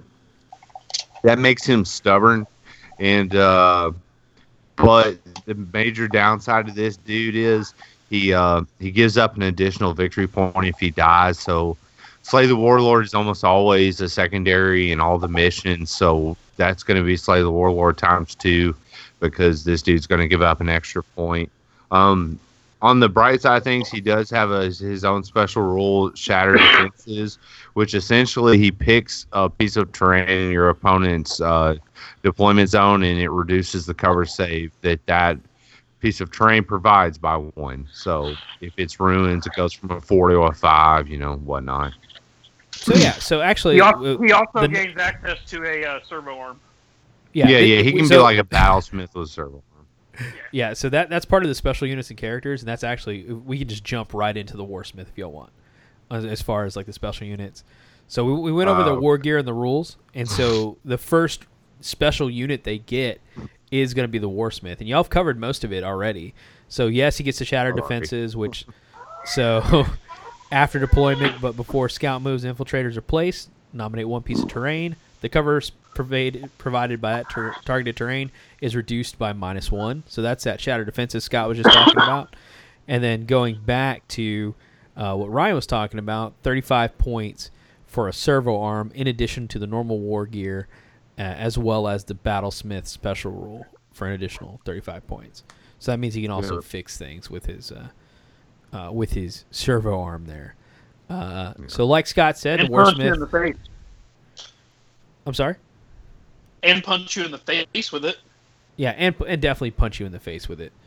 So like Scott said, Warsmiths have the Stubborn special rule. and they have to be the Army's warlord unless their Primarch is present, but they're worth an additional victory point to the enemy if slain in any mission where victory points are being used. So that can be troublesome. Scott, do you ever not take a Warsmith? It seems like pretty standard to have a Warsmith in your army. The only time I wanted to take a Warsmith is if Perturabo's not there. For me, I mean, it's kind of a fluff thing. Like, they have a Legion-specific HQ, and in every book that's ever been written about these guys during the Heresy, a Warsmith is always the one in charge of a Grand Battalion. So that's kind of why I do it. I don't buy the Silver Arm or Battlesmith special rule for him because I don't run him in a way that would be beneficial to have those things. But I do always take him. You know, a lot of times I'll forget about the Shatter Defenses Warlord trait, but it's not bad. I mean, it doesn't suck. Fantastic. And that's a Warlord trait? Shatter Defense is a Warlord trait? Yep. It replaces. If you're on page 19 of the Legion book, it's right underneath his entry, and it's just the Warlord trait that all Warsmiths have to utilize. So. Okay, yeah. When acting as a Warlord, they are given the Shatter Defenses special rule in place of their usual Warlord trait. Okay. Yep. Fair enough. So that's the Warsmith that replaces the Praetor. Very cool. Very, very fluffy. Very, very nice. So, next thing on the list as far as special units go, we look into probably the one that everybody recognizes and probably sees a lot of play are the Tyrant Siege Terminator Squad. So, these come in at 295 points. They're normal weapon skill, ballistic skill, strength, toughness of 4, which is Space Marine strength, toughness, and everything. They're 1 wound to pop. Initiative 4. They have 2 attacks each. Leadership 8. And they're a 2+ save because they're in Terminator armor. They're in Cataphractii pattern Terminator armor, so that's 2+, 4+.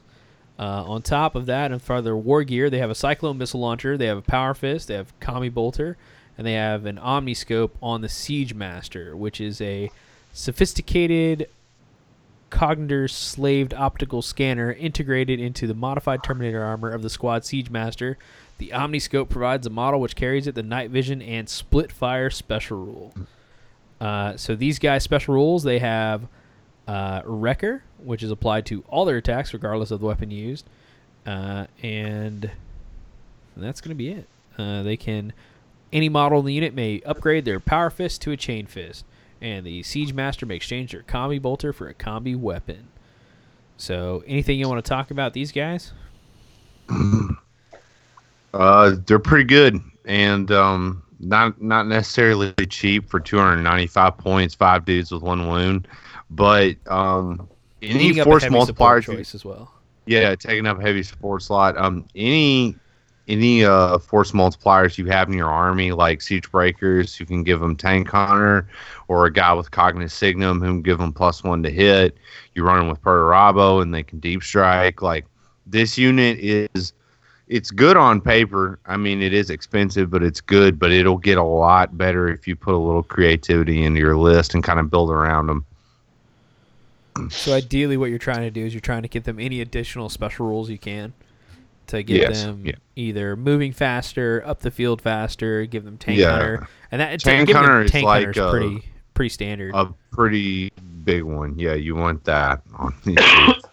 Putting out 10 strength 8 shots, Tank Hunter on that unit is pretty good. Fantastic. Anything you want to add to that, Ryan?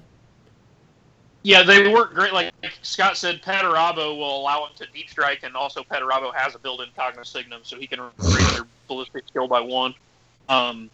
Then, like he said, you put the Siege Breaker with and give him Tank Hunter. If you're running Loyalists, people usually run them with Kier Valen, and Kier Valen has a special rule where you choose a unit, and as long as that particular unit is in your deployment zone, you can re-roll rolls of a 1 when rolling to hit. So you basically hit on 3s, re-rolling 1s, and then you could also throw in a Master of Signal and increase them to ballistic skill 5, making them basically twin-linked at that point. Twin-linked missile launchers on their bags. Very cool. Yeah. Very cool. Very cool idea there. So Tyrant Siege Terminators, expensive in points, just released not too long ago by Forge World. Yeah, they've been top tier dick kickers for a long time. Like when they used to be their most insane is when they were an elite's choice and people would take pride of the Legion and just run an army of those guys. Fuck. Yeah, I don't know if people remember those days, but I do. And they're no pushovers in close combat either. I mean, they're all cataphracty dudes with power fists, so yeah, put an ass beat down. All right, so the next special unit we have is the Iron Havoc Support Squad. This is pretty much standard across the board Space Marine profile, except they have Ballistic Skill 5. So they got 3+ save. Everything else across the board is standard Space Marine. They're 185 points. You get 5 of them. They have power armor. They come all with a heavy bolter with shrapnel bolts, a bolt pistol, frag and crack grenades. They are special rules. They have hardened armor. They have tank hunters, and they also have the special rule Deadly Aim, which means a unit fired by a model with a special rule has the cover saves worsened by -1 against their attacks. In other words, a 5+ cover save becomes a 6+, and so on. They can take, as long as their numbers are no more than 10 models, the squad may choose a Rhino as a dedicated transport. Note that if an army contains a character... Okay, anyway, so you can take a Rhino. The Iron Havoc squad can be pushed up to a 10-man squad for an additional 25 points a model. Any model in the squad can explain their heavy bolter shrapnel bolts for one of the following weapons. So they can swap out for an autocannon, they can take a missile launcher, they can take a las cannon, and the sergeant can exchange its heavy bolter, his heavy bolter, for a Nuncio Vox and power weapon, or he can exchange his heavy bolter for a Nuncio Vox and power fist. He can take artificer armor, he can take an augury scanner, or he can take melta bombs. So really, this is like a souped up heavy support squad with tank hunters out the gate. So how often do you guys see this unit? I don't think you see it a lot, and I always kind of wonder why. Like, I think the reason you don't see it a lot, obviously, is the same reason you don't see 10-man heavy support squads with las cannons a whole lot. They're very expensive and they die pretty easy. But that being said, I mean, this unit's pretty damn good for 5 guys. This is like my favorite use for them is you buy the augury scanner on your sergeant for 5 points. So now they can intercept anything that deep strikes within 18 inches. Well, if you play in a meta with a lot of Anvilus or Charybdis drop pods or anything like that, one of those comes in and you can intercept it with, I don't know, you could buy, I would I always upgrade mine with missile launchers because it comes with frag, crack, and flak missiles. So you can shoot at those models as they deep strike in, and with tank hunter, and you're minusing their cover save by 1. So, and you get that for 190 points. It's not terrible, I guess. No, I think they're a little cheaper on the back end. So if I were going to run them, I would try to make the squad as big as I could. Right. And hardened armor is amazing because usually what these guys would fall prey to is people will shoot them with a Scorpus Whirlwind or a bunch of quad mortars. With hardened armor, if it's not ignoring their armor save, so like you get shot with traditional quad mortars, you're likely not going to lose that many dudes because you're getting a 3-up rerollable. Yeah. So that's... I think the pass rate on that is above 90%. Yeah, so you buy artificer armor for your sergeant, you might be able to shrug off, some phosphex or something like that. Yes. What you do is when you deploy them, you throw that sergeant in the middle of the unit because the way barrage works is you take casualties from that center marker or the center hole on the first marker place. So you use that guy with artificer armor with the hardened armor rule as like a break point. So no matter where they shoot in the unit, you may only lose half of it, and then it's going to hit that sergeant, then he's going to get a 2-up rerollable against that Scorpus Whirlwind or that Phosphex. Yeah. And another cool thing about this unit is you don't have to arm them all the same. It's any model in the squad may exchange their heavy bolter with shrapnel bolts for one of the following weapons. So if you want to do like some auto cannons on the cheap side and some las cannons on the more expensive side, you can do that, or whatever points you're gunning for. Man, dude, I didn't even realize like how good flak missiles with deadly aim are versus Jink. Yes. Like that is something that I did not consider. So and BS5 and Tank Hunter. Yeah, hitting on to Tank Hunter. They don't play games, man. I mean, they're very good backfield insurance unit. I think if you can put them somewhere where they can all have a pretty good firing arc, it's definitely something a cognizant opponent is going to take note of. They're not going to want to put something that might get blown the fuck up by these guys within 18 inches of them. So. Dang, it just kind of sucks that they're in this like heavy support slot. Like, yeah, I get it, but it's like you gotta like. I still think that these guys are one of the more underrated Legion special units in the entire book. I would think. Oh yeah, for sure. I always try to like pump them up so people play them because I think they're really good. When you guys can go back and listen to old episodes when I write a bunch of Iron Warriors list. I almost always try to throw a squad of them in there because I think they're definitely worth including. Yeah. Yeah. And they're like you can run what Iron Havocs are 295 point or Iron the Terminator guys, the Siege Tyrants. Those are 295 points for 5 wounds. 5 wounds. So they're also very expensive, and I think if you're a player and you don't plan on maneuvering with Siege Tyrants, like you don't plan on going down the field or deep striking them or anything, you're a whole lot better off taking Iron Havocs because it'll save you some points, and they come with all the buffs you try to put on your Siege Tyrants. They just come with built in. So yeah. Like Scott said, if you're taking Siege Tyrants, the Terminator guys, and you're not walking forward with them and using that combi bolter on top of the missile launcher and then trying to get close to things to punch it with the fist, you're really not utilizing them right. But with the amount of points that you pay for them, you need to play them in a way where their impact is in all phases of the game, assault phase and shooting phase, and you're using all of their war gear and all of their special rules. If you're just using them as a stand in my deployment zone and shooting platform, like Scott said, you're way better off with these other guys or another choice entirely. Absolutely. And this is a unit that if you're just getting into Horus Heresy, this is not a hard unit to create. This comes in like if you just got the Prospero box set, or you have other friends that have purchased the Prospero box set, I guarantee they didn't use any of their heavy weapons, and so you just can scoop those suckers up. I probably have like 10 of them lying around myself. For real. Like you can get missile launchers, you can get heavy bolters. The only thing you can't get is autocannons. A really cool look. What I did with mine was I bought the underslung ones from Forge World. You get like 5 or 10 missile launchers in a pack, and those glue straight on to the plastic dudes from Prospero or Calth. So whatever mark of army you prefer, and that's a really easy way. Bam, done. So Dunskies. Very easy unit to make. Very cool. Very nice. So that's the Iron Havoc support squad. So the next unit that is specific to the Iron Warriors is going to be the Iron Circle.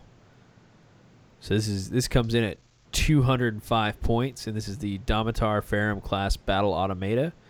I believe you can take the normal battle automata with other legions. No, I'm sorry. It is only Iron Warriors.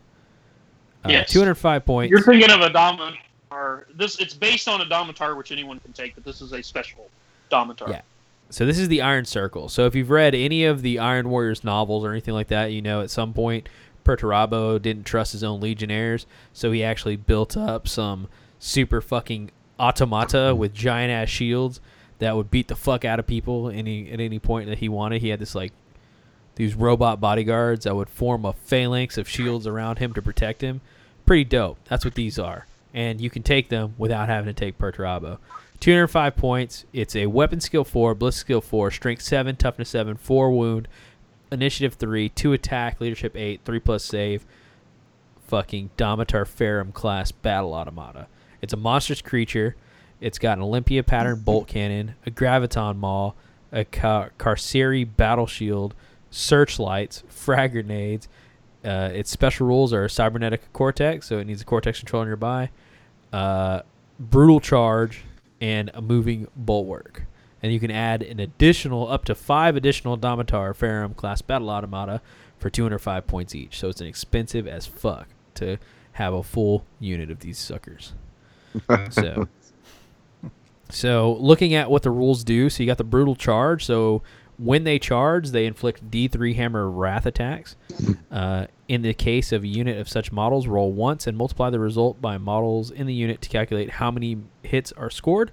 So D3 hits immediately as soon as they charge in, just from their brutal charge.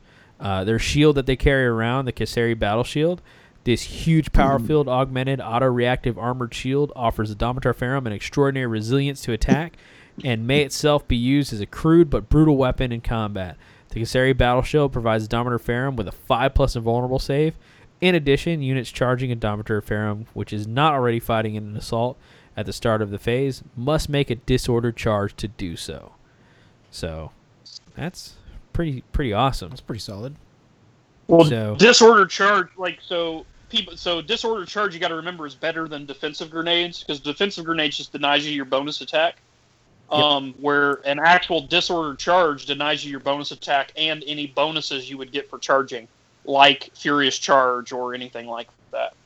So it shuts off more abilities. So, like, if you're... Yeah, exactly. So, whenever anybody, like, that's a special, like, has special rules that give them anything for charging, like... I'm trying to think Loyalist Legions right now. Blood Angels get Furious Charge, right? And Space Wolves get their weapon skill boosted. Yeah, this would shut that shit down. Yeah. So, they also have the rule of moving bulwark. If 2 or more Domitar Ferrum class battle automata from the same unit are in base contact with each other, their invulnerable saves increase to a 4+, and they may re-roll failed armor saves and invulnerable saves against blast and template type weapons. In addition, units of Domitar class battle automata may be joined by a single independent character with allegiance to start as Ironware special role or the Primarch Perturabo, contrary to the usual limitations of their type. The model that has joined the unit benefits from the effects of the Kasseri Battle Shield and Moving Bulwark special rule, but retains their own invulnerable save if it's better than that afforded by this special rule. So you can go ahead and squeeze in whatever special character, independent character you want into that unit, and he will be protected by these giant fucking automata with shields. Yeah, and remember we talked about Warsmiths could buy Cortex controllers.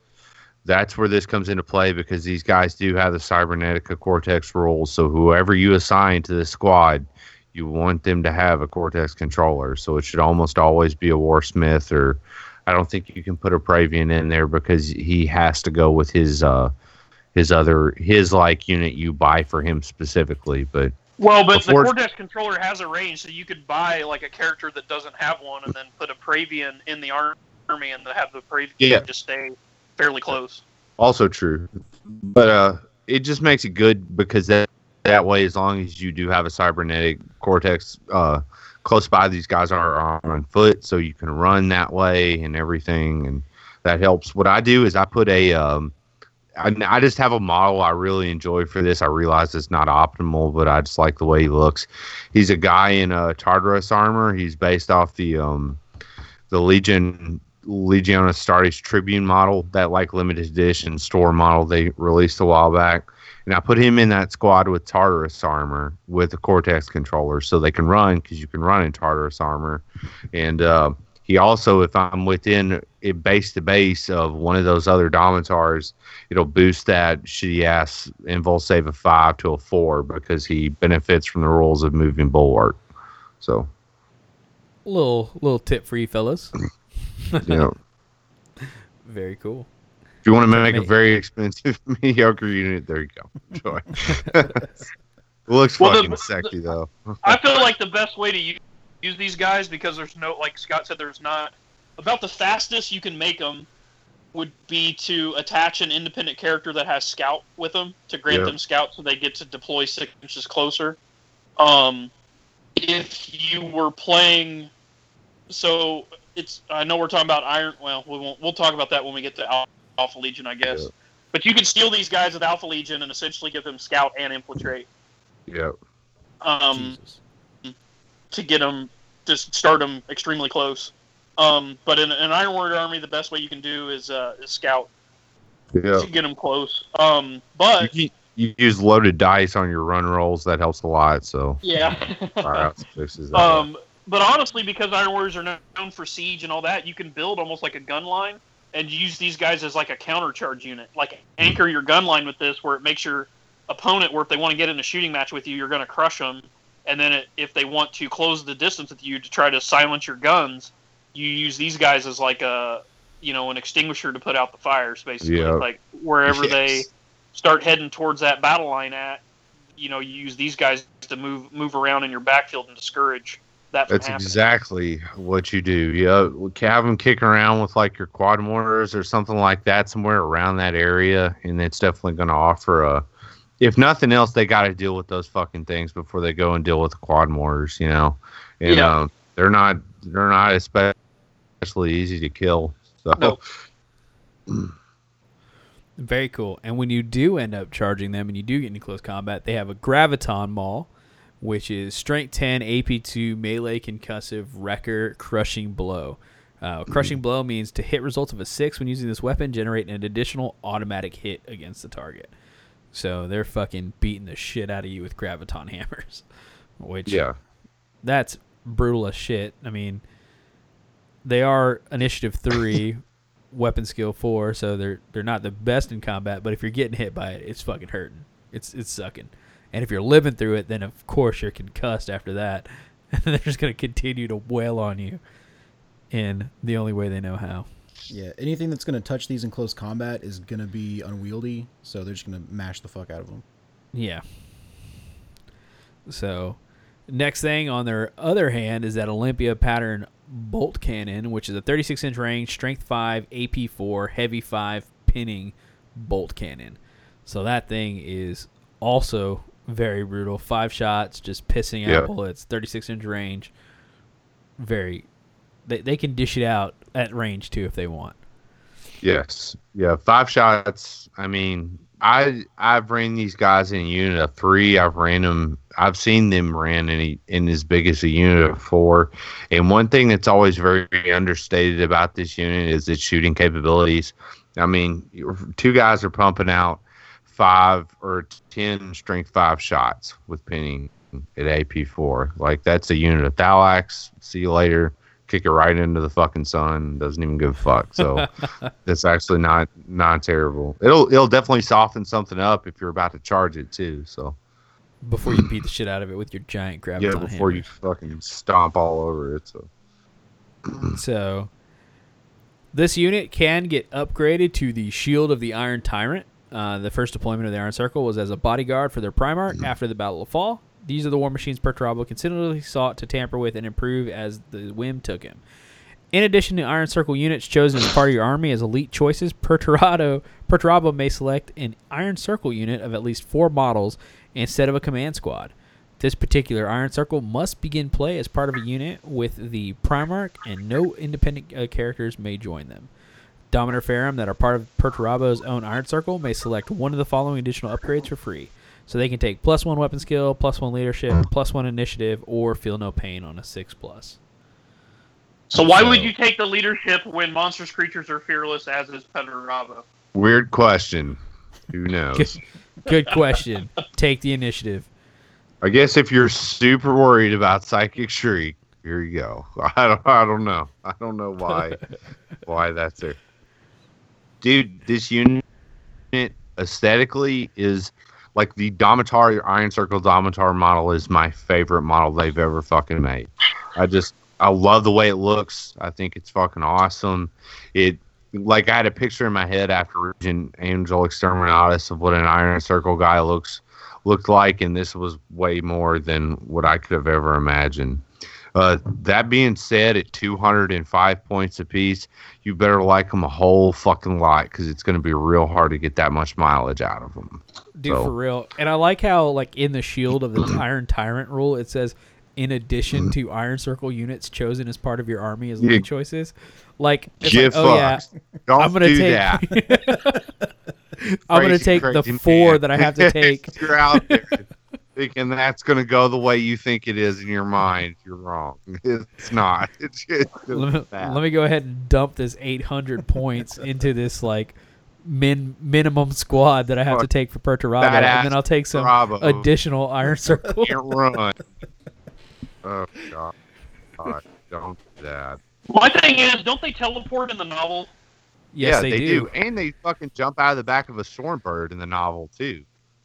Yeah, they need to figure out some way where you can get these guys up the field. Like, if these guys, so if you put Perturabo in the army and have the 3 or 4 that you are required for him to get a special rule, if they also gain Deep Strike, they would be legit.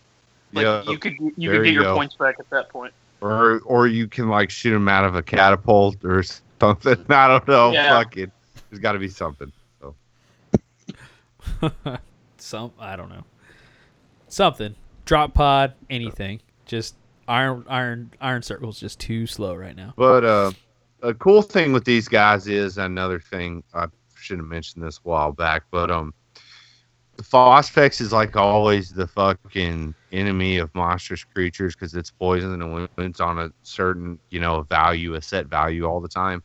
They get to re-roll their saves against blast and template weapons. So if you have those shields and they're touching each other, 4-up re-rollable is a whole lot better than just a fucking 5-up adamantic shielding save. Every day of the week? Yep. All right, so that's it for Iron Circle. So now on to special characters. We go into Erasmus Golg. At 175 points, he's rocking a weapon skill 6, bliss skill 5, strength 4, toughness 4, 3 wounds, initiative 5. He has 3 attacks. He's leadership 9, and he has a 2+ save. He's rocking Cataphractii Terminator armor, a Chain Fist, Kami Melta, a Nuncio Vox. He has a special rule independent character, Harsh Taskmaster, Brutal Charge, Terminator Attack, and Master of the Legion. He's also a Warlord. So that Harsh Taskmaster rule will give him legionnaires under his command, winnowing out those he considers weak and brutalizing the rest into killers who remorseless into battle and renowned even amongst their fellow Iron Warriors. While Golg is on the table, all units with a Legion Starter's Iron Warrior special rule in his army may use his leadership rather than their own when making morale checks. Brutal Charge, any Terminator armor equipped model in the unit he joins gains the Hammer of Wrath special rule. Terminator Attack, Legion Terminator squads may be taken as troop choices in an army with Erasmus Golg as its warlord. And then Warlord. If Golg is your army's warlord, he does not roll in the warlord traits table, but instead receives a bloody-handed trait. See page 15 of Legion Starter's Crusade Armor List Pool. So what do you think about Golg? And he's a traitor, so he can only be taken in traitor forces. I've never been super hot on him because I don't like him in the fluff. He's in the Crimson Fist, and I don't want to like fire out any spoilers or anything, but he's just a big fucking idiot, pretty much. He's a meathead. Yeah, he's a fucking meathead. The Harsh Taskmaster rule is pretty much irrelevant because his leadership is 9, and you get to use his leadership when most of your squads are going to be leadership 9 anyway, because that's what any sergeant is. So. Great, I guess. The artwork for him makes him look like a fucking Luddite for sure. And Brutal Charge is cool. That's good. Terminators as troops is cool. If you have a specific aesthetic picked out, he also has the Master of the Legion special rule. So if you plan on taking Pride of the Legion, now you don't have to take that. You can take something else if the only reason you were taking it in the first place was to play a bunch of Terminators. So there you go. Cool. So he's actually, like, rules-wise, he's extremely solid for his points, but like Scott says, he doesn't have there's not like a particular model for him. The guy that comes in the Braille at Calth would be a perfect stand-in. He's armed exactly the same way as Golg is. And kind of looks like him, too. Yeah, and they're both bald. So you could literally, if you have a Calth box and you're playing Iron Warriors, you could literally just say, hey, this is my Golg model. And, I mean, he's equipped exact. You don't have to convert shit. It's good to go. Bald, mongoloid-looking motherfucker. Boom. Yeah. Sold. So, Golg lets you take Terminators, which frees up Pride of the Legion, Rite of War. So, very cool. There you go. If you wanted an all-Terminator army, he's probably a good choice to look into. Yep. So next up, the Loyalist Keir Valen. His 195 points coming in at Weapon Skill 5, Bliss Skill 5, Strength Toughness 4. He has 4 wounds. Jesus. Initiative 5, 4 attacks, Leadership 10, 2+ save. He's got Artificer Armor, a Paragon Blade, Volkite Charger, Frag and Crack Grenades, Melta Bombs, a Servo Arm, Iron Halo, Cortex Controller. So that means he's rocking a 4+ invulnerable save. His special rules include Independent Character. He has Feel No Pain on a 6-up. He's got the Warsmith special rule. He's Master Legion. He has the special rule Shatter Assault, Master Fortifications, Jealous Command, and Warlord Battle Logistician. So Shatter Assault, once per game, Keir Valen may declare that use of this ability when he or unit has joined the first assault is first assaulted in that turn. For the duration of this assault phase, all units which charge him and the unit he has joined are forced to make disordered charges and may not benefit from the Hammer of Wrath attacks. He has Master Fortifications at the start of the game. Keir Valen's controlling player may nominate a single fortification choice they have included in their army when rolling for cover saves. Rolls provided by the fortification results of a 1 may be re-rolled, or its armor value is increased by +1 to a maximum of 15. The controlling player decides which of these effects apply. That's pretty dope. Jealous Command. Yeah, buy one of those giant Space Marine Battle Fortress tiles where it's the whole tile. That's one fortification. That's all it's like 4 buildings that are all already armor 14, and just make them all armor 15. If you really want to piss your friends off. Anyway, go ahead. And then drop Keir Valen's ugly ass in there. Jealous Command. If Keir Valen is chosen as part of the army, he must be part of its primary detachment, and he must be the army's warlord unless Perturabo is also present. Interesting. Warlord Battle Logistician. Thanks to masterful control over munitions and forward planning, the Warlord may declare a single unit of any type that begins the game deployed on the table. While it remains in their own deployment zone, the unit may re-roll all the hits of a 1 with shooting attacks. This ability cannot be used, however, for weapons with the Gets Hot special rule. So this is what Ryan was saying earlier, which I'm actually, I'm totally thrown off by this fucking Jealous Command rule. How could you have Perturabo and Keir Valen in the same army? Yeah, because isn't it one stamped loyalist and one stamped traitor? Yeah, that doesn't make no sense. I think it's because they just copy and paste the Jealous Command rule. Yep, whatever. Yeah. Okay, so he has to be the Warlord. That's no problem. Yeah. So, anything special about this guy? He's got the Shatter Assault rule. What do y'all think about that? Disorder charges and all that. He's pretty baller, man. He's a real big fan favorite. For all those wishy-washy Iron Warriors players out there who are fucking masquerading as loyalists on your downtime, they love to take this guy, and he's pretty fucking cool, man. For 195 points, he has a lot of neat little army buffs and shit.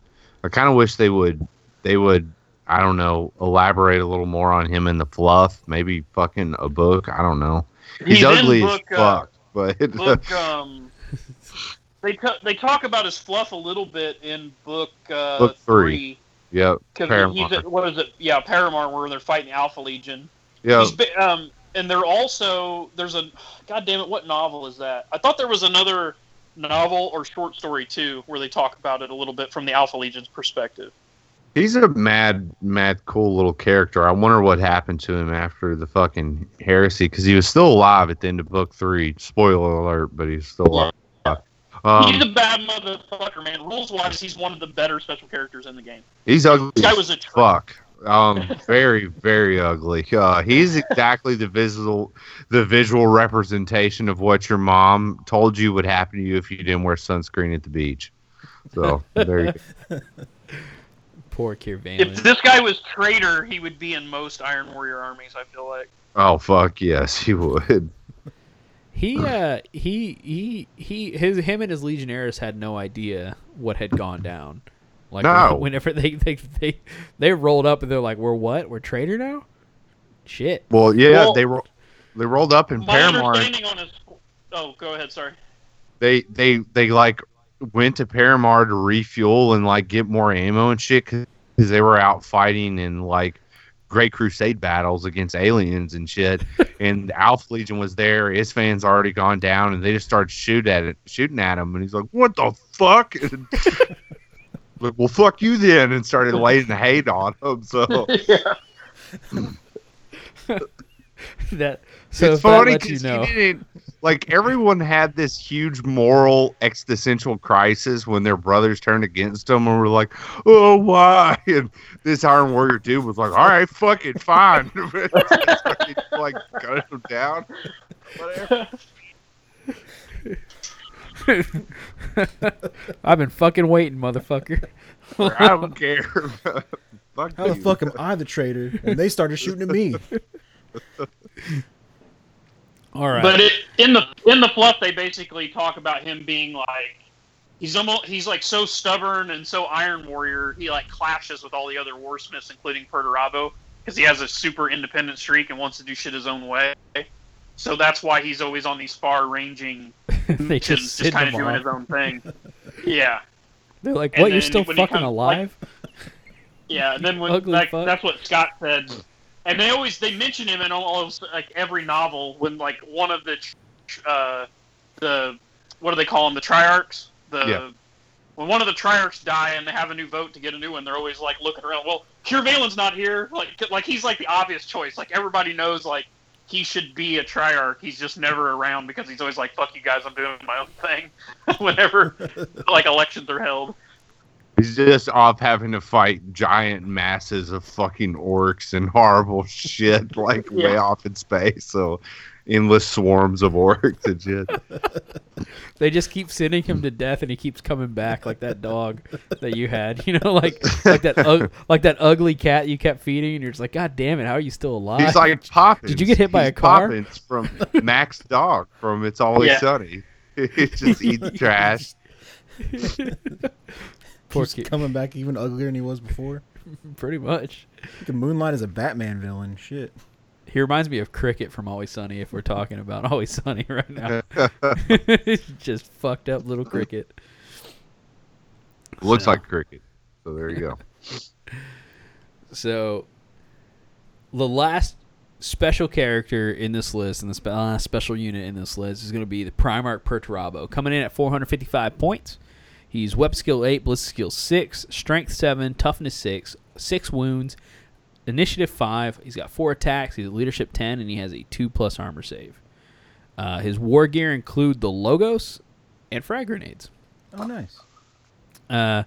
His special rules are: he has the Primarch special rule, which gives him independent character, Eternal Warrior, Fear, Adamantium Will, Fleet, Fearless, It Will Not Die, Master of the Legion, Precision Strikes, and Precision Shots.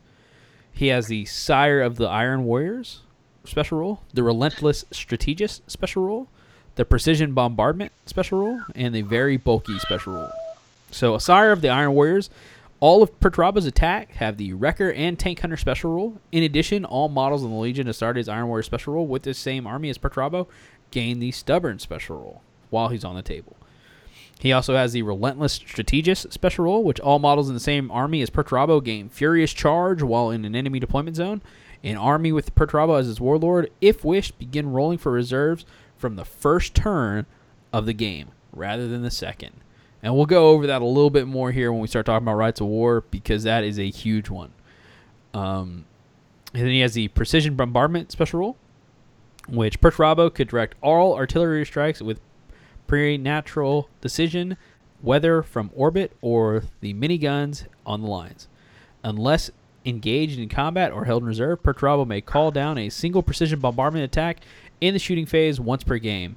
This does not count as him firing a weapon. This attack has the following profile, which is a unlimited range, strength 9, AP 2, ordnance D3 barrage, large blast 5 inches, and it's twin linked.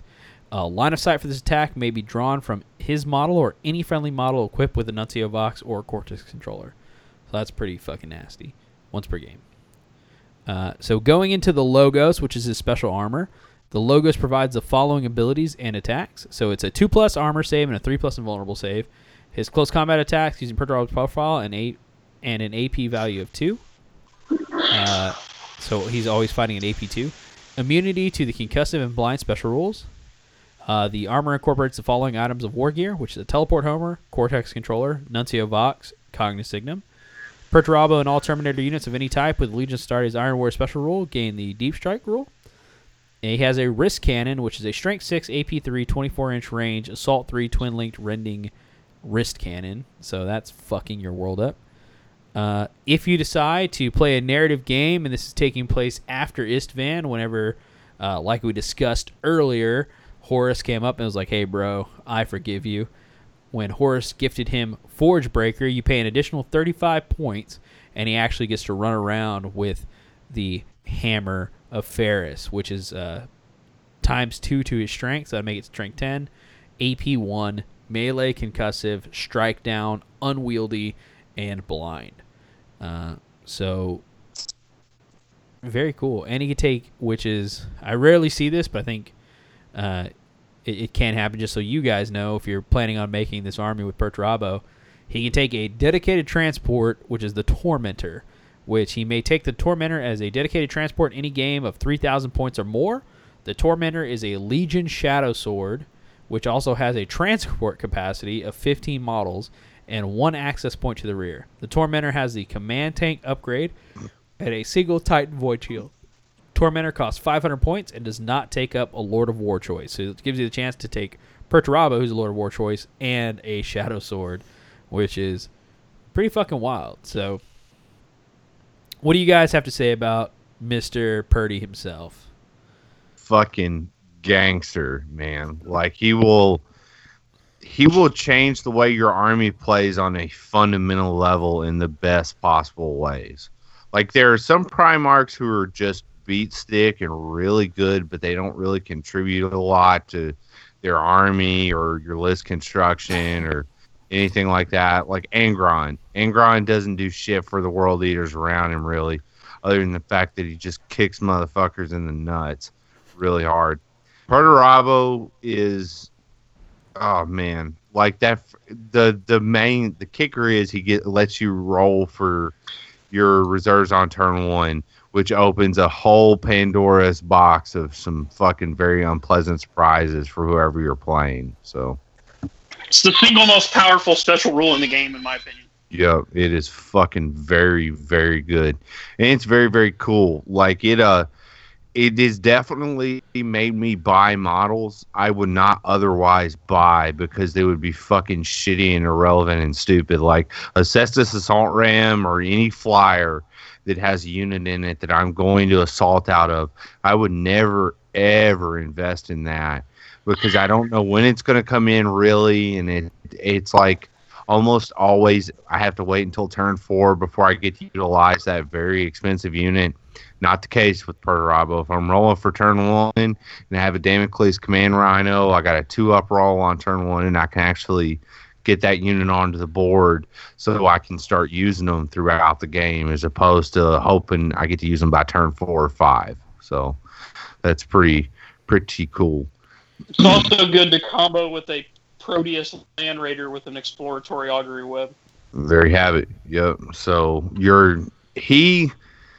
that rule, obviously, very, very good, but it really lets you kind of spread out and do different things as far as, like, marksman vets and rhinos. You can outflank them. You can roll for them on turn 1 so they can come in on turn 1 from outflank and then shoot and all kinds of shit like that. Obviously, there's a lot of potential for very powerful things to occur with drop pods because, say you're playing an orbital assault list and you already drop in half your units rounding up automatically turn 1, and then you can roll for the other ones on turn 1. So I'm not saying orbital assault is unfluffy for Iron Warriors because that was a pretty standard method of deployment for all Legionis Astartes, regardless of their like Legion idiosyncrasies. But I've never played like I don't know, that just doesn't ring a bell for me, I guess, personally, but it's something you certainly could do. You could also use flyers. You're rolling, for your flyers to come on turn 1, suborbital assault wings, things like that, fire raptors. The possibility. Well, in order to get a suborbital wing in, you'd have to take Onslaught because he's already a Lord of War. Right. But you could take like fire raptors, storm eagles, things like that, lightnings, whatever. Whatever makes you happy, I guess. That rule alone, he has a lot of other cool rules, like he gives them furious charge. The Terminator Deep Strike thing, because it automatically pairs with that rule that you're talking about. Yep, sure does. So if you like I said, we talked about this a little earlier, but you put this guy in a unit of tyrants, so he has Tank Hunter on all his attacks personally, and then you can put a Siegebreaker, Cataphractii armor with him, and put those two guys in a unit of tyrants, who then get to deep strike and roll for their reserves on turn 1. He has split fire because that tyrant unit will have an Omnispecs, so you can, and he also has an orbital bombardment that he can shoot at a target that doesn't even count as him firing a weapon. And his orbital bombardment's fucking strong as shit. It's D3 blasts that are strength 9 AP 2, and all of his attacks have Tank Hunter, and it's ordnance. So that is a blob of fuck coming in. If it deep strikes, it's like he's going to deep strike in, buff a unit that's going to shoot you and kill you, and then his bombardment from hell is going to hit another unit and probably kill it too. So, and not to mention this fucking psycho is now all up in your face, and you got to deal with him and his other ass kicking buddies. Like, it's he's a fucking gangster, man. I love this dude. I love his model. I love his story. He was definitely a character. Like, everybody has a character that resonates with him, kinda, and like his whole overall aesthetic. I love this character in the lore, you know. So Perturabo did nothing wrong. So anyway, he did something wrong, but sorry, man. Ain't nobody fucking perfect. one planet out of thousands. You all right? Yeah, so, fuck it. I mean, who hasn't committed massive amounts of war crimes in their lifetime? You know? Yeah. Gotta break some eggs. Tomato, you say tomato, I say potato. That's all. So, I mean, solid guy. He buffs his entire army. He's given them all furious charge in the enemy deployment zone, which he will fucking get in if you're deep striking in on first turn. Stubborn. He's no fucking slouch, even without Forge Breaker. He's still strength 7, AP 2, still beating the shit out of people. Weapon skill 8, so his weapon skill's higher than most other Primarchs. Yeah, he's doing work. What about the Tormentor? Have you ever taken the Tormentor? I haven't. That is just too many fucking points, man. Jesus Christ, that is just fucking too insane. That is 955 points dumped in. Yeah. Dude, at that point, like, I always play pretty far away from home, like usually an hour minimum, so I always have to plan for my drive back and shit. I just cannot play games that size and expect to get home in a reasonable fucking hour. Well, what's crazy about that is if you read between the lines, it says Tormentor does not count as an additional Lord of War. Good Lord. So you can fit it in at 2,000 points, because he can fit in at 2,000 points, and then he just taking that as a dedicated transport. I don't, because it's any game of 3,000 points or more. Yeah, it's got to be minimum 3,000. Is it does it say it's his dedicated transport, or does it? What's it say? Read the wording again. Yeah, may take the Tormentor as a dedicated transport in any game of 3,000 points or more. Okay, so I'm trying to think of if that adds to actually his point. Well, no, because it gets around it, because it straight says you can take it at 3,000 points. Yep. Yeah. Yep. Rule, obviously. Damn, that'd be pretty fucking good in a 3,000 point game. Oh man, I finally killed that fucking Shadow Sword. What's climbing out of it? Oh god! Like, yeah. You could put it in Onslaught, Scott, and then take Perturabo, that thing, and then another Lord of War. Ooh. And then a second Shadow Sword. Yeah. Which one's he in? Who knows? Fucking hope you guess right. Yeah. I could not imagine shooting at and destroying Perturabo Shadow Sword and then seeing Perturabo crawl out of said Shadow Sword. Like, god damn it. What is that? Yeah. Okay. Oh, so on the topic of the point cost of this, I try to ask one really stupid question every one of these episodes. So, how many Iron Circle can fit in this motherfucker? None. Monstrous They're creatures. monstrous creatures. Super heavies can't transport. Which is monstrous creatures? fucking. No.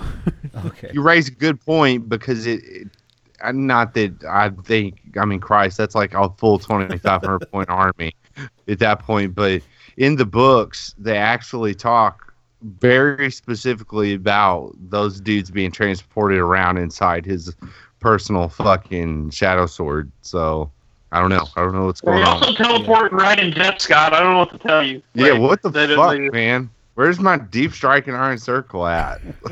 Yeah. Like it's Can't have very this evident. American fucking bitching about water being wet, but Yeah, it's very clear that Forge World was like hyper aware of what the Iron Circle could do, and so Oh, immediately no. out the gate, Can't they're have like, that. "Hold on." They will march up the field and like it. Well, Yeah, if they're so hyper aware, then why did they make owl attacks that are fucking jump and just deep strike as an inherent part of the rules and are better in close combat? Nobody knows, Ryan. That's a whole different book. Okay. Just checking. he's So- fucking real good. As far as Primarchs and just rules wise, just like their manifestations in the books, fuck man, he's up there with the very best in the game, like hands down. I think that's just me, but Definitely. lore wise, I would have ranked him top 3 before. Now, I mean, I don't. Do you even count Magnus? Is it even fair to count no, Magnus? fuck him. No, absolutely not. He fucking has to sit out. He has Okay, enough well, good things in if his you don't life count already. Magnus, then I would put Perturabo top 3. It's like Barry Bonds bitching that he's not in the Hall of Fame. Like, motherfucker, you're a multi-millionaire. You hit 725 home runs. Like, just shut and be happy. Jesus Christ. Yeah. Also, Sorry, your hat give you- size from the age of 25 to 35, your hat size grew like 6 sizes because that doesn't mean you're taking HGH. We swear. You have a freakish Shrek head now. I mean, all the people I know, as soon as they turn 26, their head grew 3 times its normal size. But another cool thing about Perturabo, everybody should have the new Legion book, like the new Legion specific rules book. The fan art they released for him in this one is way better than what they released for him in book 3.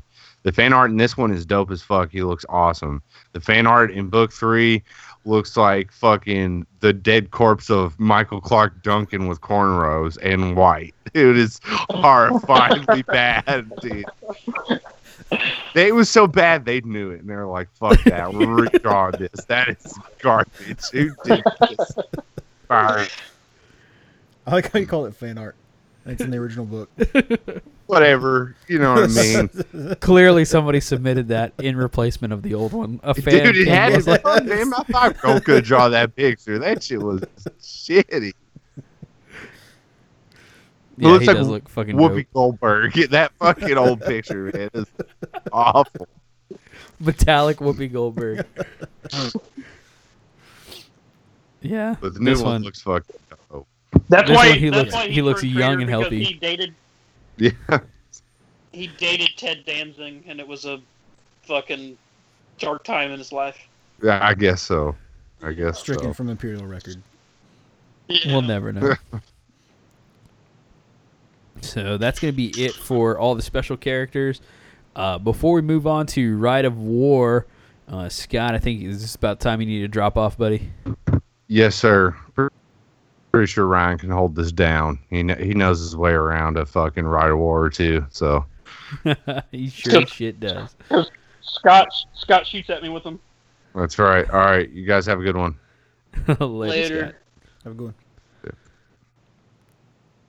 So fuck yes. So I'm glad we got Scott's full in-depth review of the Iron Warriors and how he feels about them, because definitely very valuable information that he's dropped on us. So moving on to the Rite of War. So first things first, we're going to go ahead and move into the Hammer of Olympia Rite of War.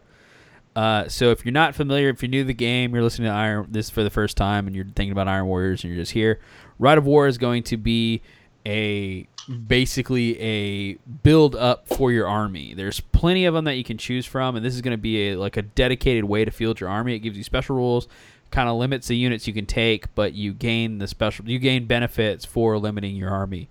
Now, there's a ton of different rights of war you can choose from. You'll find those in the Legion of Astartes Age of Darkness book, where it actually breaks down all of the generic rights of war, but these are going to be the Legion specific rights of war for the Iron Warriors, and we'll talk about some of the better rights of war that you can take that are generic after we talk about these that are the Legion specific. So the first Legion specific right of war is going to be the Hammer of Olympia. So the effects this gives you, this has the Hail of Fire rule. So models with the Iron Warrior special rule that are part of the force using this right of war may declare an assault after firing rapid fire weapons, so long as they have not also made a Fury of the Legion attack, but counts as making a disordered charge if doing so. Note that the unit may still only assault the same unit they fired at. So that lets you run and gun. They have the Sheathed in Steel. All vehicles with the tank and walker types chosen as part of this formation gain the extra armor option at no additional cost. So it's shedding some points off for you, save you 5 points per model. The Siege Engineers effect, which is a primary detachment using this route of war, may take an additional heavy support choice on their force organization chart, which is pretty big considering how much the Iron Warriors love their heavy support choices. So that's what they get for their positive effects. Now, going back, the limitations are detachment using this route of war must take either a Warsmith or Siegebreaker as a compulsory HQ choice, which the Warsmith is the upgraded Praetor we talked about earlier. And there's the Siegebreaker console, which you'll find out when you actually go look into the Legion rulebook. Detachment using this route of war must take more heavy support choices than fast attack choices from the force organization chart for the mission type they're using. So, for example, if the force contains 3 heavy support choices, it can only contain up to 2 fast attack choices. So it kind of limits you back on what fast attack choices you can take. I think if you were taking this route of war, you're probably going to capitalize on the additional heavy support choice. I would hope so. So that fast attack choice should not affect you. That fast attack choice limitation shouldn't affect you too much. Detachment using this route of war must take an additional compulsory troop choice as part of their force organization chart. So that means, as simple as normally your compulsory is 2, this is going to bump it up to 3. And so that means you're going to need to take 3 compulsory troop choices. We'll discuss that a little bit later. Detachment using this route of war may not take Allied Space Marine Legion detachments. So, Ryan, how do you feel about this route of war? I was going to clear up that last part. So it says Allied Space Marines. So you can still take allies with this detachment. They just can't be Space Marines. But they could be Silver Auxilia, Militia, Mechanicum, whatever. Thanks for clearing that up. Yeah. So how do you feel about this route of war? It's really good. I've been on the receiving end of it several times. My first year at Adepticon in the finals of the, I guess it would have been the tournament one, the competitive one. I played against Duncan Kendall from Kentucky, and he was using this Rite of War. And that was back when Siege Tyrants were elite, so I got to fight 4 Sikaran battle tanks, all as heavy support, and then Siege Breakers or Tyrant Siege guys as an elite on top of that, which was pretty funny. Scott likes to use this. I mean, pretty much every Iron Warrior player plays this at some time or another. Chris Mosier in our game club plays it. It's good and really effective. Getting the 4 heavy support, there's a lot you can do with that. The extra compulsory, it's not too bad because, tactical squads are pretty cheap and they're pretty useful in this Rite of War with being able to assault after shooting their bolt gun. And then you can also do some synergy things, like you can throw, like we talked about Golg earlier, you can put Golg in there and unlock Terminators as compulsory. So you could, if you wanted to run Terminator heavies, you could do that. You could even do Golg and Perturabo, and then deep strike those Terminators turn 1, and still get all the other benefits from this Rite of War. You could do Breachers. There's just a lot of things you could do. Yeah, I've seen Normal this Rite of War with Golg and Perturabo and just maximizing on Tyrants and normal Terminators and just running a shitload of Terminators and deep striking first turn. It's kind of a combo I've seen. You can quite do a bit that. used.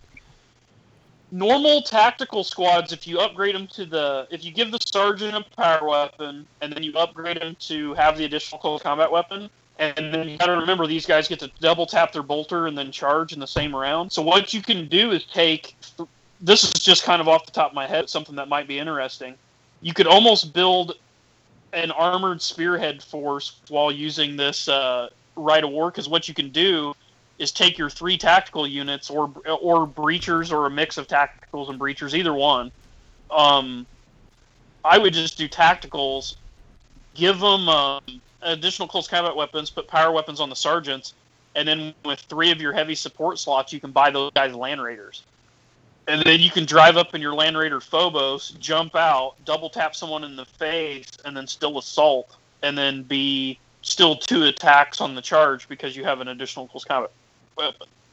Essentially just doubling your attacks if you're not except for the sergeant, but yeah, it's kind of a cool idea too. I mean, and to me that seems pretty fluffy for Iron Warriors to be pretty neat. And you still have your 4th heavy support slot to do what you want with, or you could do like 2 squadron, or you could do like a squadron of 2 Land Raiders and then a solo, or whatever you wanted to do. Just an idea, just throwing that out there. But yeah, I mean it's just a cool Rite of War all the way around. I mean, like you said, they're specialty units. Both Iron Havocs and Siege Tyrants are both heavy support. So if you're wanting to run some generic heavy support and run those 2 units, this is a Rite of War to look into to maximize that slot to get a lot of it in there.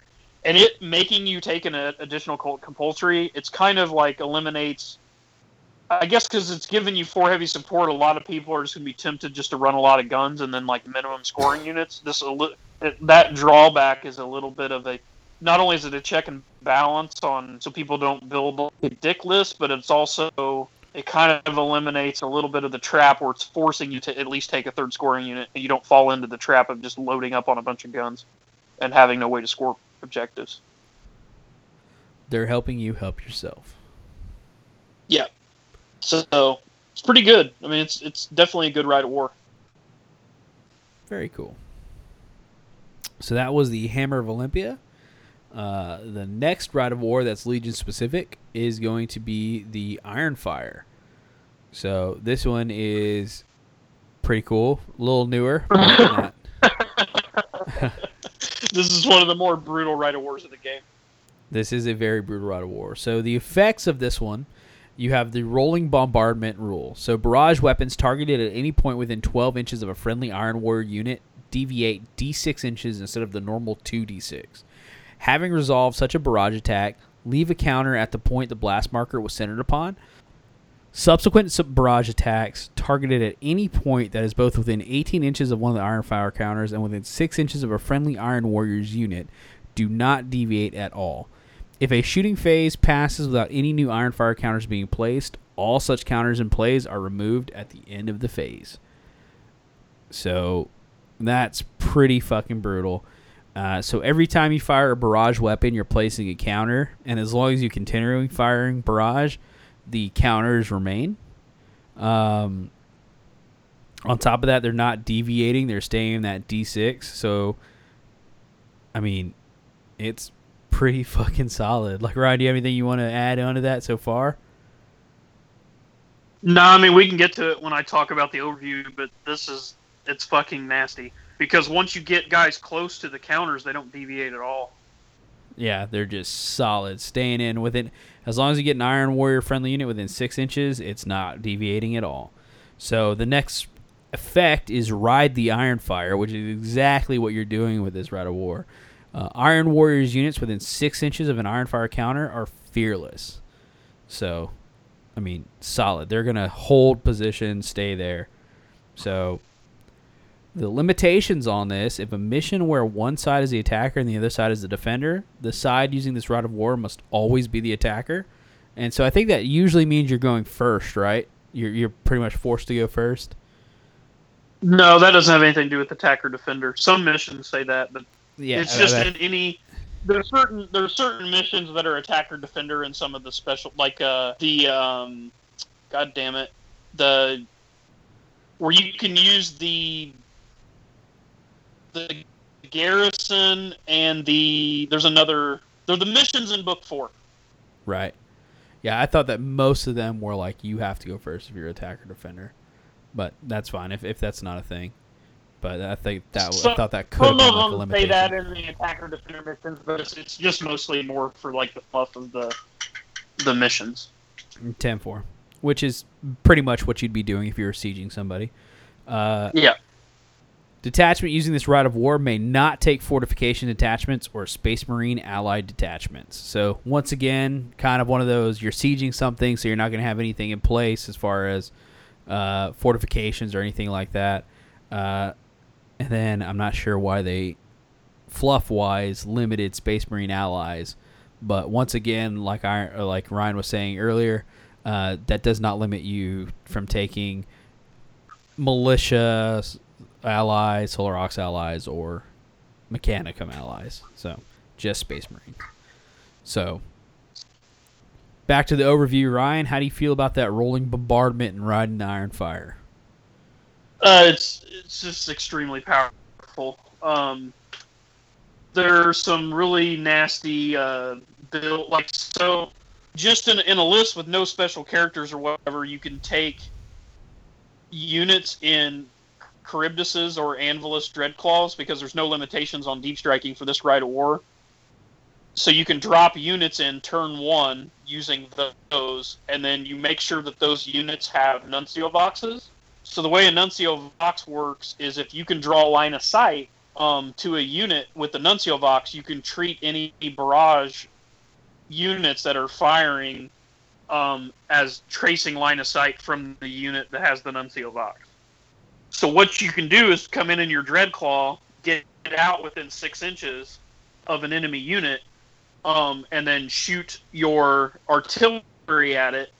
And once one artillery marker is down on the table, then your unit is going to be within 6 inches of that marker, so they become fearless. Then any other artillery that comes into that area basically doesn't scatter. It'll land right on that marker because you're within 6. But even before that first marker's placed, you get to subtract your ballistic skill from your scatter, whether you can see or not, because the Nuncio Vox unit can see. And then even if the unit isn't within 6 inches of the marker, you still only scatter a d6, but then you're subtracting 4 from that because of the Nuncio Vox. So you're only going to scatter 2 inches. It's fucking brutal. Yeah. So it's extremely good. And you can combo a lot of this deep striking stuff with a Damocles Rhino. And then the good thing about a Damocles Rhino is it has a once per game twin-linked orbital bombardment, so it's super accurate. So you can actually use it as the first shot fired to place your first marker super accurately before you start placing other markers, because it's twin-linked, it's going to allow you that reroll. So you can use that Damocles to guide your first turn dropping deep strikes onto the table where they don't scatter, so they get immediate where you're at. Then use it to fire in the shooting phase first to get that first marker placed exactly where you need it to be placed, or as the best opportunity to do that as possible. And then everything that fires off there can start chaining off that first marker. And then you can look at things like quad mortars or quad mortar batteries or Scorpus Whirlwinds. They put down multiple markers with a single shot, because each blast template puts down its own marker, and you're firing, with Scorpus, you're firing between 2 and 4. With quad mortars, you're automatically firing 4 per quad mortar. Good God. So you're just stacking them at that point, basically. Yeah, and then there's levels of stupidity to this, because then you can start putting Phosphex in, which Phosphex, you get to move the marker up to 2 inches, after it's already placed. So you can actually, like, once again, you're only scattering a D6, and then if you have a Nuncio Vox, you're subtracting 4 from that, and then you get to move it 2 inches. So that means it doesn't scatter there. And then once you're within 6 inches, it doesn't scatter anyway once the marker's placed. There's just all kinds of fucking shenanigans you can do with this, and just stack abilities on abilities on abilities.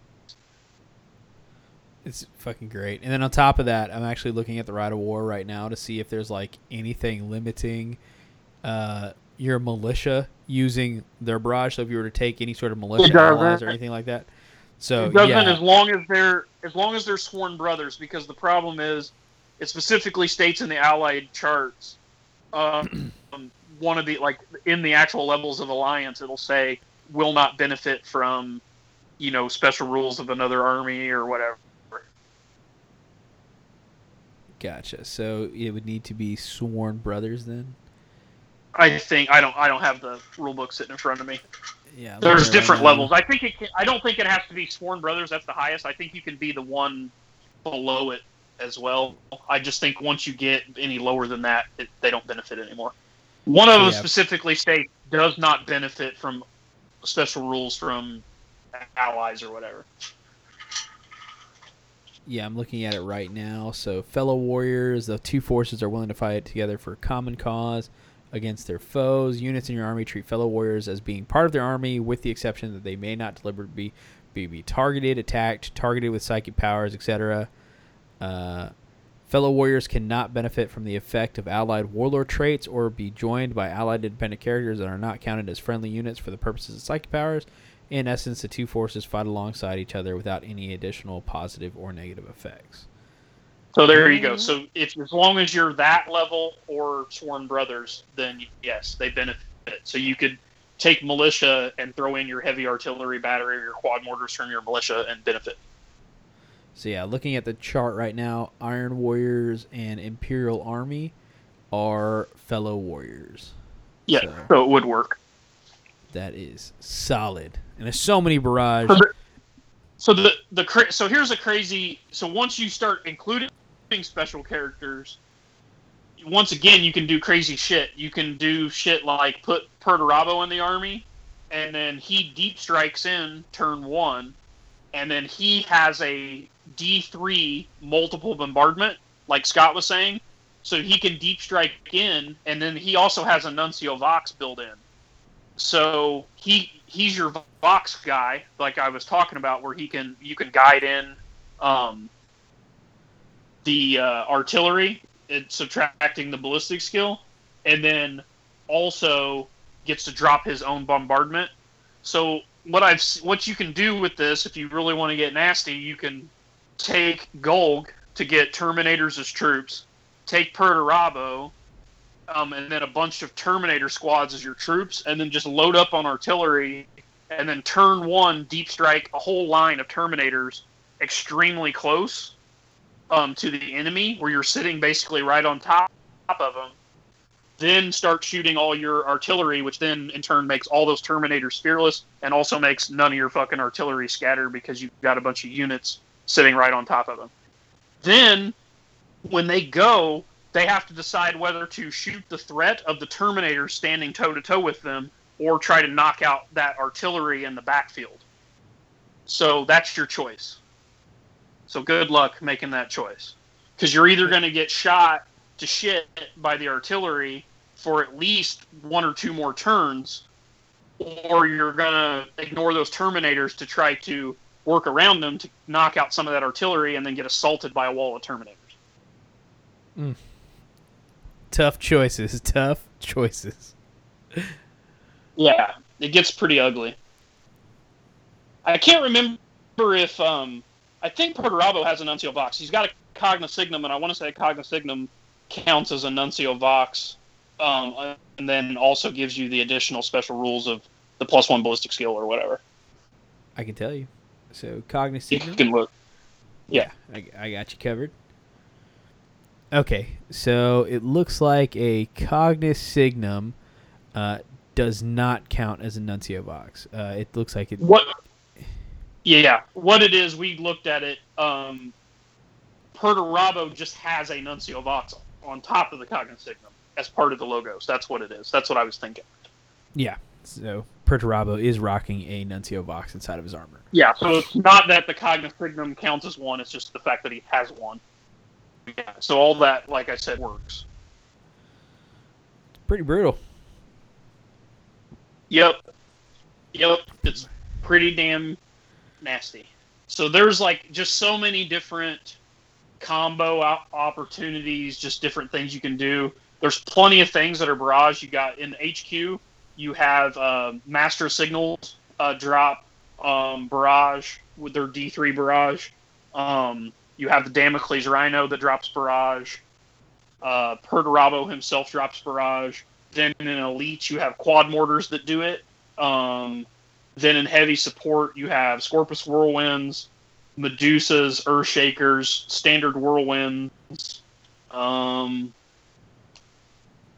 think that's it. I think that's all the barrage that you can take. But that's still pretty damn. I don't know if it matters. I might look this up real quick. I believe the Lightning's bombs are barrage, aren't they? Yeah, probably, because I think a bomb is. I mean, that's kind of an obscure thing, but yeah, you could get. Because then you're also getting to roll for reserve turn 1 if you have Perturabo in the army to get that lightning on turn 1. Yeah, and I was actually just thinking about, so the Lightning has that Phosphex bomb, and those things are pretty fucking brutal, especially because they have the crawling fire roll, let you move additional, 2 inches to cover more enemy models. So yeah, working that in with Perturabo, where you're coming in first turn, and then you have some sort of barrage markers down already, then that's going to let you just get the maximized unit under there. Especially that's the one time a Lightning might be good just to take with those Phosphex bombs. Yeah. But anyway, this Rite of War is extremely powerful. Also, there's a short story that's ironically enough called Ironfire that tells you the exact origin of this Rite of War, who created it, and why it was created. So if you're wanting to dig into the fluff on it, there's literally a short story dedicated to just this Rite of War, which I think is unique among Rites of War. I can't think of another Rite of War that has its own short story specifically dedicated to it. Nope. I can't think of one. So in the short story, it's essentially a spear tip of Spartans. The guy, I think it's 5 Spartans. They get this spear tip of Spartans just loaded up with a bunch of psychos and drive this spear tip of Spartans at somebody while doing a rolling orbital bombardment right out in front of the Spartans, almost dead on top of them, where the shells hit, blow the fuck out of everything in front of the Spartans, and then they immediately crash through the wreckage. And they blow through layers of this fortress like that, like a blitzkrieg attack, all the way to the heart of the fortress, and then all pile out of the Spartans once they get to the center ring and just murder everybody. Oh, it's fucking brutal. Yeah, it's pretty cool. So, that's very cool, man. Every time I play an Iron Warriors player, like, I know we kind of discussed that this is kind of it's a very brutal Rite of War, but oddly enough, this Rite of War is so fluffy and so on point for Iron Warriors. I have no problem playing against it. I expect to play against it, honestly, if I'm playing Iron Warriors. Like, it's like, I know if I'm playing Iron Warriors, I'm going to get bombarded. That's just the fluff. That's just how it's going to work. I have no issues playing with it against it. I just know it's going to be a rough game. Like, I know it's going to be brutal, especially if somebody knows how to play it right. It is something difficult to counter, and you're just going to have a good time every time, like, both on the player and the opponent. So if you're thinking about getting into it and you're like, that sounds kind of brutal, I don't know if I want to play that. People get it. People understand. So, That's going to be it for the Legion-specific Rights of War. So, and next thing I kind of wanted to go over was generic Rights of War, maybe one that it just works pretty well for the Iron Warriors. Ryan, do you have any in mind?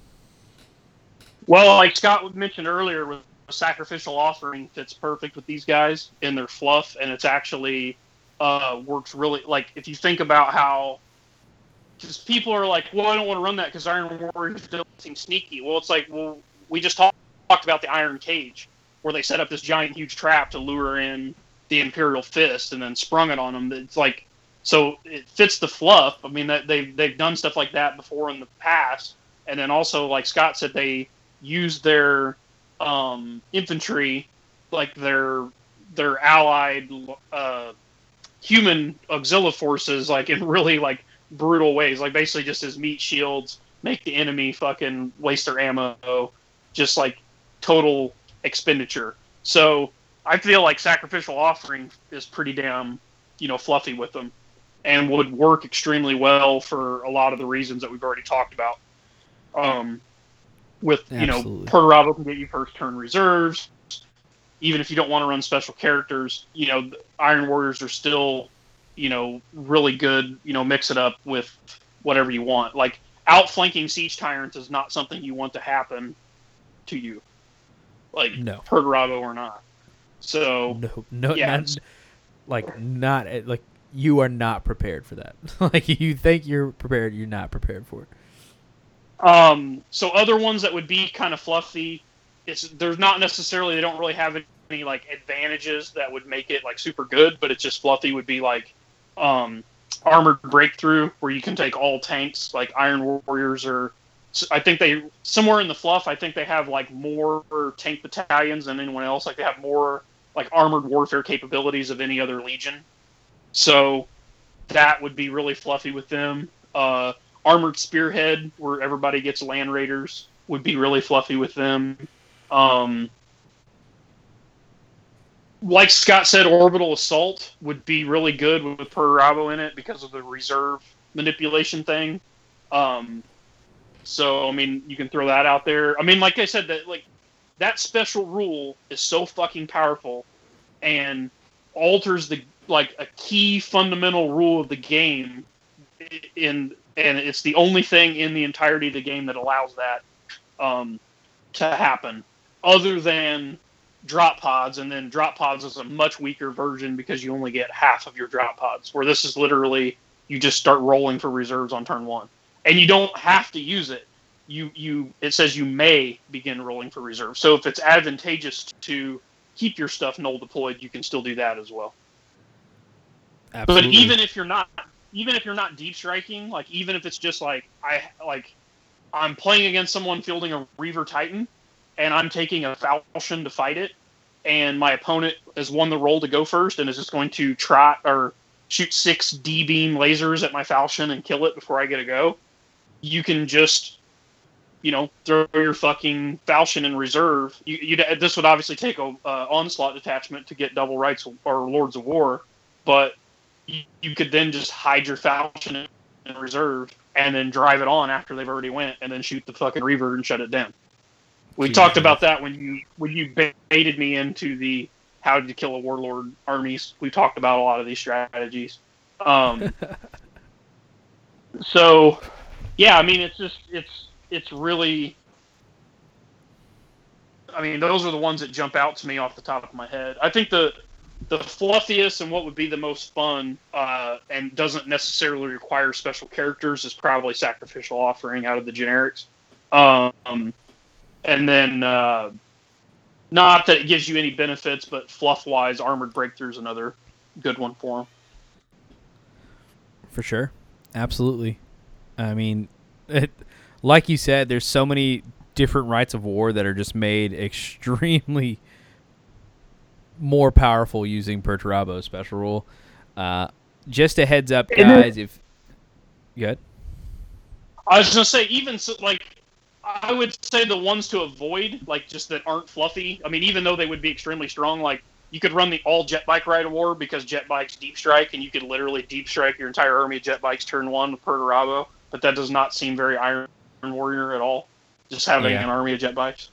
So I mean, or the one where you get Storm Eagles as dedicated transports, and then you could just like roll on a mass flyer army turn one.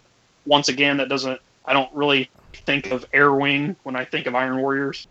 Yeah, it's something. It's something we talk about quite a bit on this show. Actually, is the idea of the Iron Warriors Air Force, like being a very powerful list, but just not feasible. It just doesn't make Oh, it's much sense. feasible. It's just not fluffy. Yeah, like that would Yeah. be something if you went to an event and somebody had that, you would immediately go, "Okay, what's this?" I guy know. doing? I know That why guy. this guy's doing that. Yeah, exactly. Yeah. Whether he wrote fluff for it or not doesn't really matter. It started from a bad place. It didn't start from, man, I really wish I could run this Air Force with Iron Warriors, and then you discover Perturabo. It goes in reverse order of that 100% of the time. I promise you. I just got done reading a whole bunch. I just got done reading Angel of Sturmignatus, and I just want to have a full Air Force dedicated to Iron Warriors. No, you don't. That didn't happen. You're lying. You listened to Radio Free Esteban episode 78. I know what you did. But yeah, so I mean, Iron Warriors are really flexible. Like a lot of those Rights of War work. The classic ones, like Pride of the Legion, that works for everybody. I mean, like I said, the only one that really just jumps out to me as being fluffy and cool would be Sacrificial Offering. Absolutely. Especially, man, militia using their barrage as well. Like, just hands down, very cool. Yeah.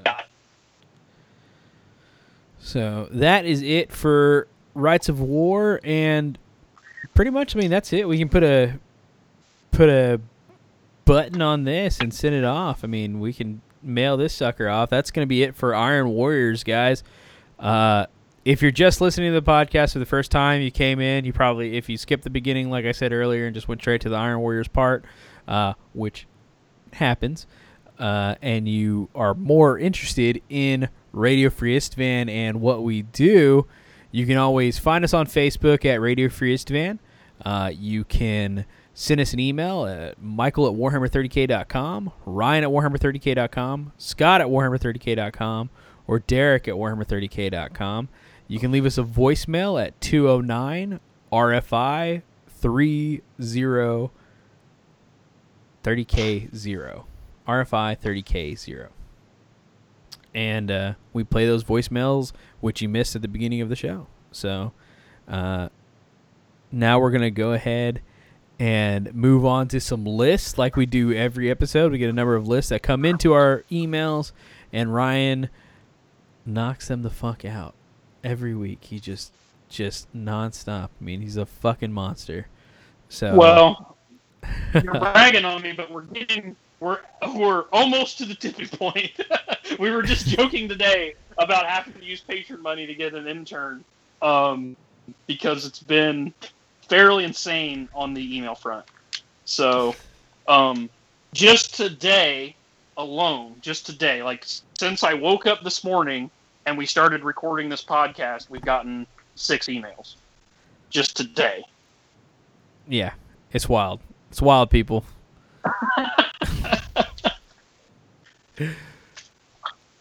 I mean, at this point, it's just, I don't know what to say. Like, it's like, just we'll get to him when I get to him. Like, what I've been doing is I just don't even look at them until Friday, and then I print everything off on Friday, and then if I get time, because we record on Sundays, so if I get time, a little bit of time on Friday and Saturday, I'll start working on them.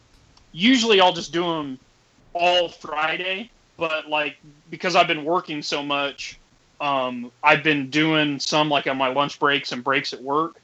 So I've been working on them a little bit on Friday, Saturday, and Sunday. But basically I just do as many as I can, and then to keep my sanity and to keep my wife from murdering me and just doing lists all the time, it's just like I do as many as I can in my window that I have dedicated set aside specifically for that. And then anything that falls outside that window just has to wait a week. So it's kind of like a get to them when I get to them. So try not to get frustrated with me. I really am doing the best that I can. and we only read off a couple on the show. I do tons of them through Facebook Messenger. Some of them I just do and email back to people because we can obviously only read, so many out on the show. I mean, I have a list. I think I counted, and there's like 17 or 18 of them here. So obviously we're not going to sit and go through 18 list reviews on the show. We just can't with the other content we're putting out. Absolutely. Absolutely. And guys, we're trying to figure out a way. Like I said, we have the list library Dropbox that we got out to the Patreon subscribers, but we are trying to figure out a way to get these lists out to you guys without destroying my Dropbox and unleashing it onto the world. We are trying to figure out. A number of our subscribers have actually suggested that they'd offer to basically get all of these onto PDF and then get them onto a website for us. And ideally what we'd like to do is we'd like to get those out there so that instead of requesting a specific list for what you want, maybe take these lists that Ryan's already built and work it to the way you would think. And I'm sure there's a number of people and a number of situations where you could take these ideas you have, and I would guarantee that somebody at this point almost guarantee that Ryan's probably already written a list similar to what. Well, we've written 3. I think there's almost 300. Well, I mean, I've written more than that, but of that's actually up, there's roughly 300 of them out there. So, and they're all different. So that's 300 different lists that you can look through to get ideas from once we get this thing in a place where everyone can look at it. Absolutely. And if you have suggestions, guys, on like a place where we can just have a bunch of PDFs, maybe scribed. Maybe we could do scribed. I don't know. We're going to have to figure out a way where we can deposit all these lists. I might actually, because I know Spiky Bits did a list library a while back. I might have to check with old Mr. Powerful Rob Bear and see if he'd be willing to accept your list onto his website there. We'll figure something out, guys. Maybe that'll help. That'll help you out, Ryan. Take some stress off your shoulders. Well, it's fine. Like I don't mind doing them. It's getting to the point where it's like a bunch, and I know that people want them. Like certain people have timelines, or they just think I'm ignoring them, or what. And it's just honestly, it's not the case. It's just that we get so many, and I've started to get to the point where I make a few minor errors here and there just because I can't. Used to be when we started the show, I'd have like 3. So I could sit down with my books and like really focus on them intensely and spend, well over an hour per list and like comb over it several times to make sure I didn't fuck anything up. Now it's like I basically have to go off memory because I just can't, because I'm doing them in the car. Like my wife will be like, "You want to go to dinner in Bloomington?" I'm like, "Yeah," and I'm like literally sitting in the passenger seat of the car doing lists on the road, and I just can't take a stack of like 6 fucking black books and all the red books with me. You know what I mean? Or I'm doing it on my lunch break at work or things like that. So a lot of it I have to kind of go off of memory. Or I have a few digital copies on my phone that I bought. I think the only digital copies I own, I think, is the Militia and the generic Legion Red Book. Everything else I own the hard copy of. But anyway, that's just kind of the situation. So it's not that I send in your list. I mean, I'll get to them at some point. It's just we're trying to figure out something just to make my life easier and where everybody has access to other stuff. Because like new people that are wanting to get in, it'll give them something to look at to get ideas. So it's not just, it's a little bit selfish on my end, but it's also, just good for everybody to get them out there where people can look at them. Absolutely. 100%. You're not a computer, Ryan. You're a man. I'm a man! Damn it! I'm a man with needs! So that being said, we do have a couple of lists that we want to go over with you guys. Yes. All right, so we got a couple lists for you guys. So we have a list coming in from Powerful Dan Porter. He says, "How's it hanging, fellas? I was hoping you might be able to help me with a list, as I have had several attempts at this, and frankly, I'm just going around in circles. I'm a bit of a standard bearer for Heresy Gaming at my local club, but whilst I have painted several armies, now I still haven't painted a Loyalist force of any kind. I want to build and paint a Loyalist force so that I can enjoy the Horus Heresy from the other side of the conflict, as well as having an army I can use to entice other players in the world of 30k by running demos. My original idea was to build and paint a Loyalist Mechanicum army, but after painting 1,000 points for a doubles tournament this weekend, I've decided that I hate painting Mechanicum models. I can't explain this loathing rationally, but it's real and all-consuming. As such, I don't want to go back there anytime soon. What is more, I don't think Mechanicum really work as an intro army, as some of the rules can be quite esoteric compared to with standard Legion stuff. That's very true, Dan. Absolutely very true. And then it's like, once you learn Legion armies, you kind of learn them all as far as like generic.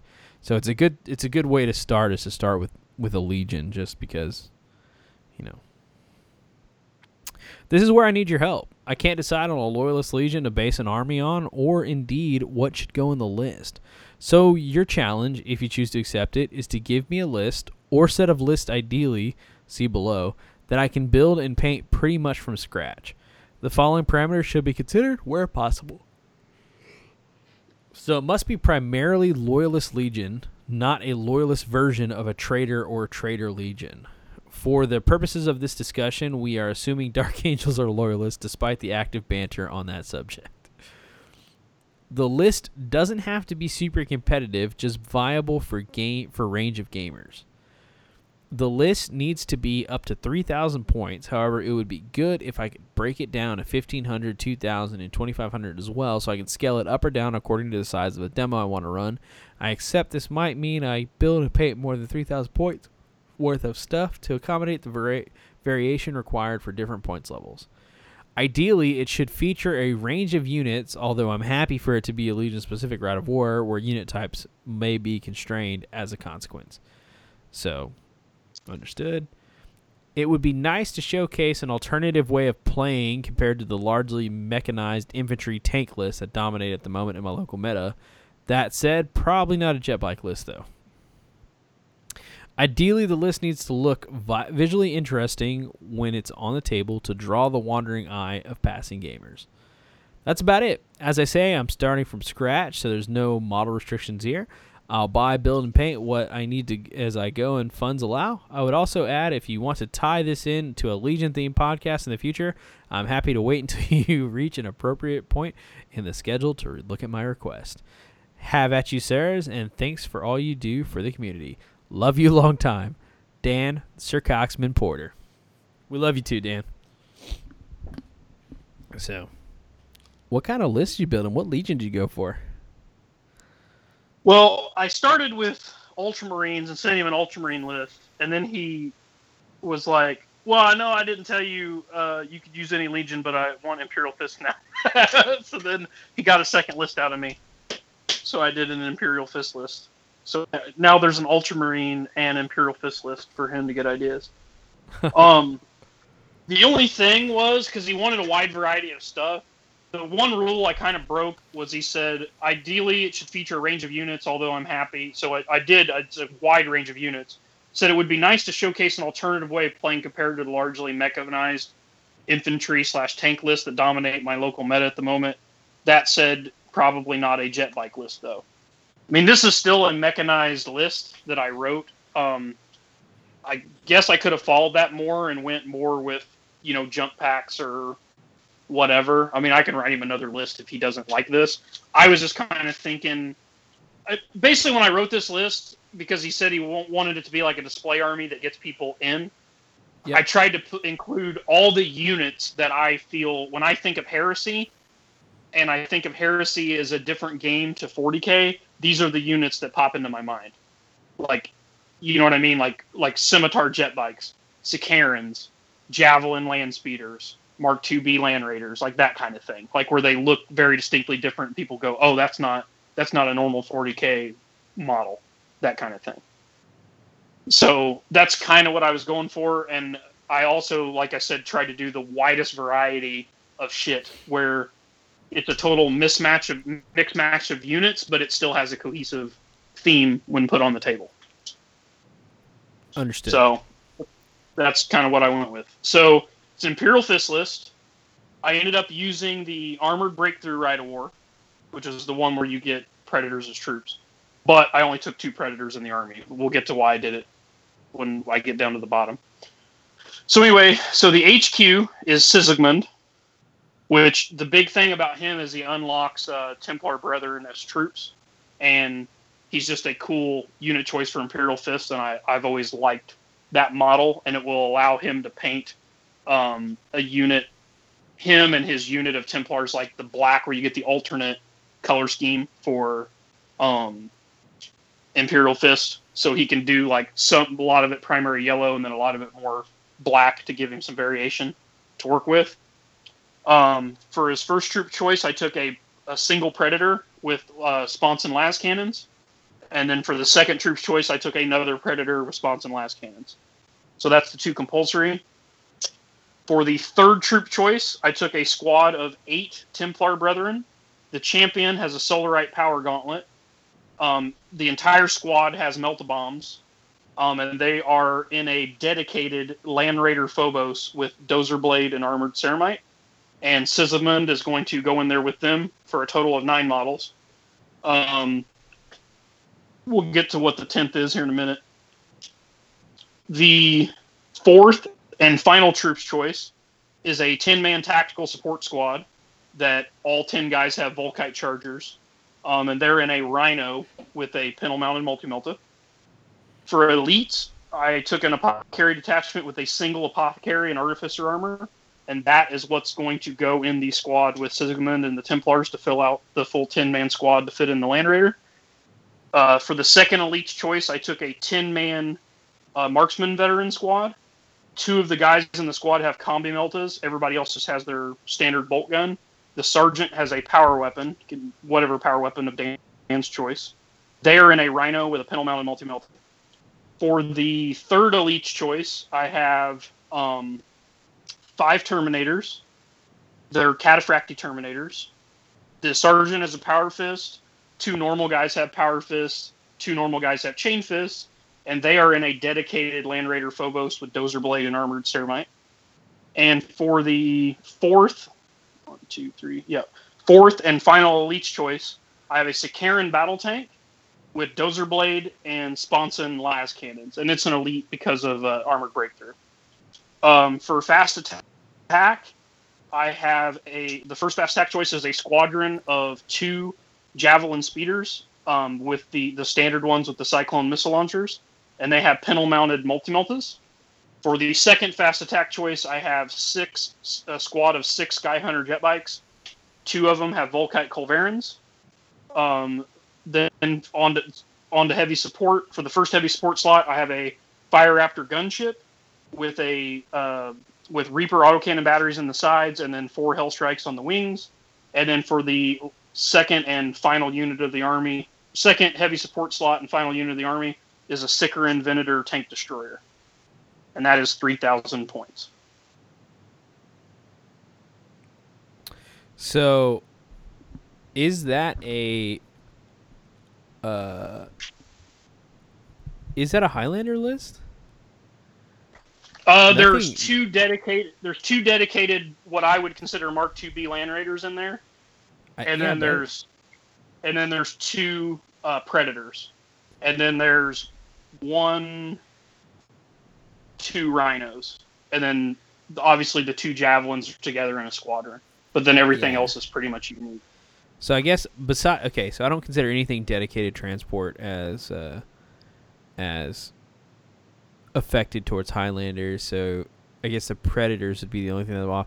I mean, as far as like what the list does sound very fun to play because you're going to get an example of pretty much every possible unit type out there. You got a flyer. You got a flyer to come in and do flyer things. The Javelins can outflank. The jet bikes can deep strike. Then you got, you got a mix of Rhinos and Land Raiders to push forward. The tanks become the Predators are going to be your fast tanks, and so are the Sicarans. So you can display why a fast tank is good, and then the Land Raiders are just going to be, normal speed tanks, and then they have Power of the Machine Spirit to showcase what Power of the Machine Spirit does. There's a single Apothecary in here to display what Feel No Pain is. I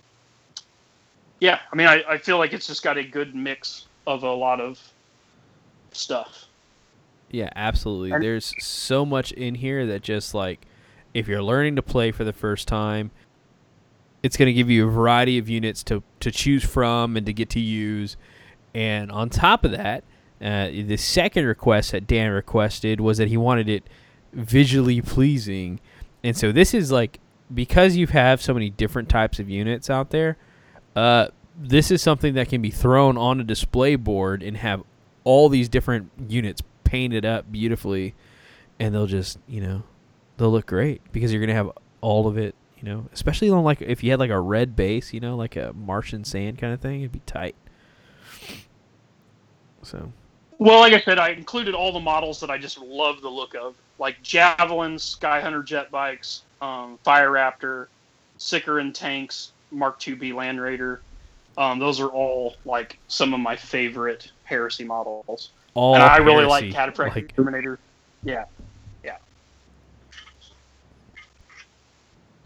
I dig it. Cool list, man. Very and cool then list. if he's looking for ideas, like because this is the 3,000 point version, if he wanted some extra units to build that I think would be good for Imperial Fist, I think you should almost always have a heavy support squad for the army. So I would build 10 dudes and heavy support guys, and I'd probably either give them missile launchers or las cannons because they're going to gain Tank Hunter for being Imperial Fists. And I'd probably also pick up a unit of quad mortars to have. And then I would probably build 2 normal, just basic bolter tactical squads. And then you could take that stuff I just said and then add it in with this stuff. And you have such a wide variety of units in this list that if you added that other stuff to it, you can pretty much build any list you're ever going to want to be able to build. Of course. Absolutely. So you did good on that was list, the man. other idea. You hit on all the It's points. all right. I wish it wasn't as mechanized because he did say he didn't want something mechanized, but it's like, but he also said he wanted variety, and I was like, well, I mean, I get that there's different types of like power armor, but it's like if you have veterans, and then you have a tactical support squad with like Volkite Chargers, and then you have Bolter Marines, and then you have like a heavy support squad with like heavy bolters. To an uninitiated person walking by and seeing that on the table, it's all going to look the same to them. It's all going to be Space Marines, exactly. So I feel like with the Templars, because they have the swords and the shields, and they're all black, and then you have the Cataphracti, then you can paint the veterans kind of fancy, and then you can paint the tactical support Marines more like basic in the yellow, and then you have the jet bikes, which are obviously going to stand out. That still gives you a wide variety of things with a toughness value, but it should all look somewhat different. Like you can paint it a different way, and it should really stand out. The only 2 things that may blend together would be the veterans and the tactical support guys, depending on how fancy you want to get with it as far as painting them up. I'm sure he'll be very fancy. But anyway, that's what I threw him. So. I like it. I like it a lot. I'm pretty sure Dan will appreciate it as well. That seems like a fun army to play, especially if you're coming in from like a 40K to 30K convert. And of course, I'm pretty sure most of them are curious about all these different Legion vehicles that they don't have access to or they don't have rules for. And then immediately just get to jump right into all this cool jet bikes and land speeders, javelins, Fire Raptors, they have Fire Raptors. Well, and in my head, when I was thinking about the list, I was also thinking like you would use the Demios Rhinos, the Demios Predators, and the Mark IIB Land Raiders. So it's still, it looks distinctly 30K. 100%. Badass, dude. Very cool. And then, like I said, I did the Ultramarine version. I left it in my phone. So the patron guys that have access to the list library, you can look at it's basically the same list idea. Like, I actually wrote the Ultramarine one first, and then when he said he wanted Imperial Fist, I just pulled out the Ultramarine specific shit, including Guilliman. I had Guilliman in that list. I pulled all that shit out and then added in stuff to make it Imperial Fist. But you can kind of see the same theme, but one's an Ultramarine with Ultramarine units and Guilliman, and one is the Imperial Fist with the Templars and what's his name, Sisselman. Pimpin', bitchin', dude. And we will get those lists out eventually here.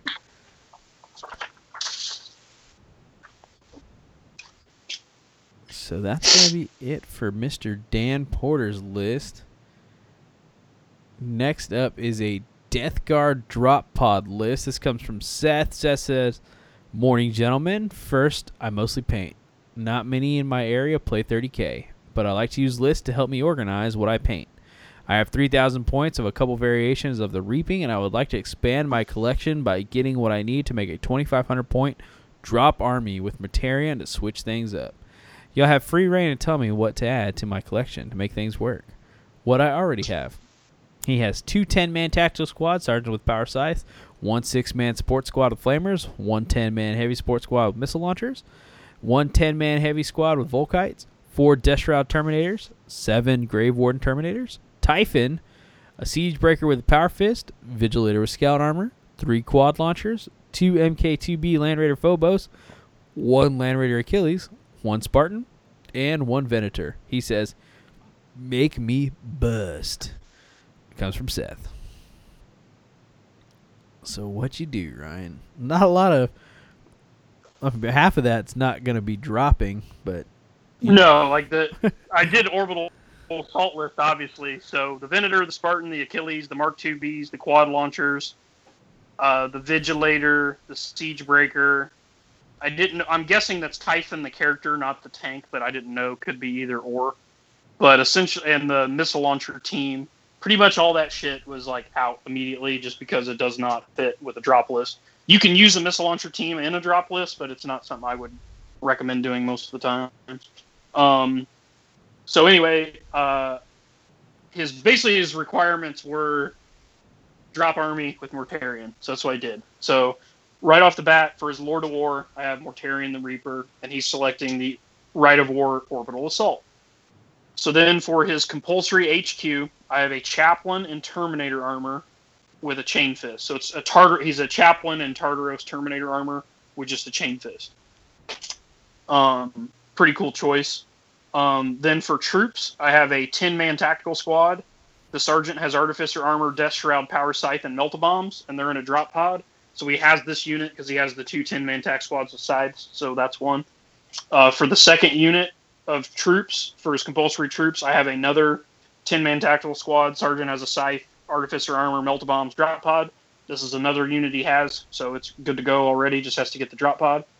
For elites, I have 7 Death Shroud Terminators, all with Melt-A-Bombs. So Mortarion and the Chaplain will join this squad. And then we'll get to what they're writing in a minute. So then for fast attack, I have an Anvilus pattern Dreadclaw.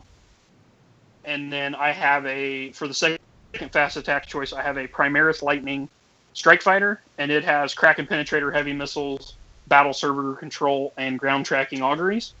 For heavy support, I have a Charybdis Assault Claw. So this is what Mortarion, the Chaplain, and the 7 Death Shroud will be riding in. For the second heavy support slot, I have a 5-man Grave Warden Terminator squad. The Kim Master has a Power Scythe.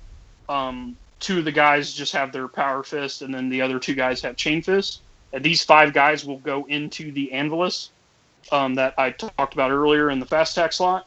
Then finally, the last heavy support slot, I have a Leviathan pattern Siege Dreadnought with Siege Drill, Cyclonic Melt-A-Lance, 2 torso-mounted Volkite Calivers, Armored Ceramite, and Phosphex Discharger, and it is riding in a Dreadnought drop pod. So that is the list. So it's 5 drop pods. So turn 1, you're probably going to drop in the Leviathan. the 5 Grave Wardens and the Anvilus, and the Charybdis with the 7 Death Shroud, Mortarion, and the Chaplain. So that'll be your turn 1 drop. And then turn 2, you'll start rolling for your Lightning to come in to punch a hole in anything with super heavy armor, and your 2 tactical squads that will come down and try to jump on objectives. Wow. So turn 1, you drop in with the Leviathan and Mortarion next to each other. The Leviathan handling any armor or any other dreadnoughts that want to roll up on Mortarion. And then... Well, Mortarion, you got to remember, for his unit, so the reason I did it, so the Chaplain has a Chain Fist.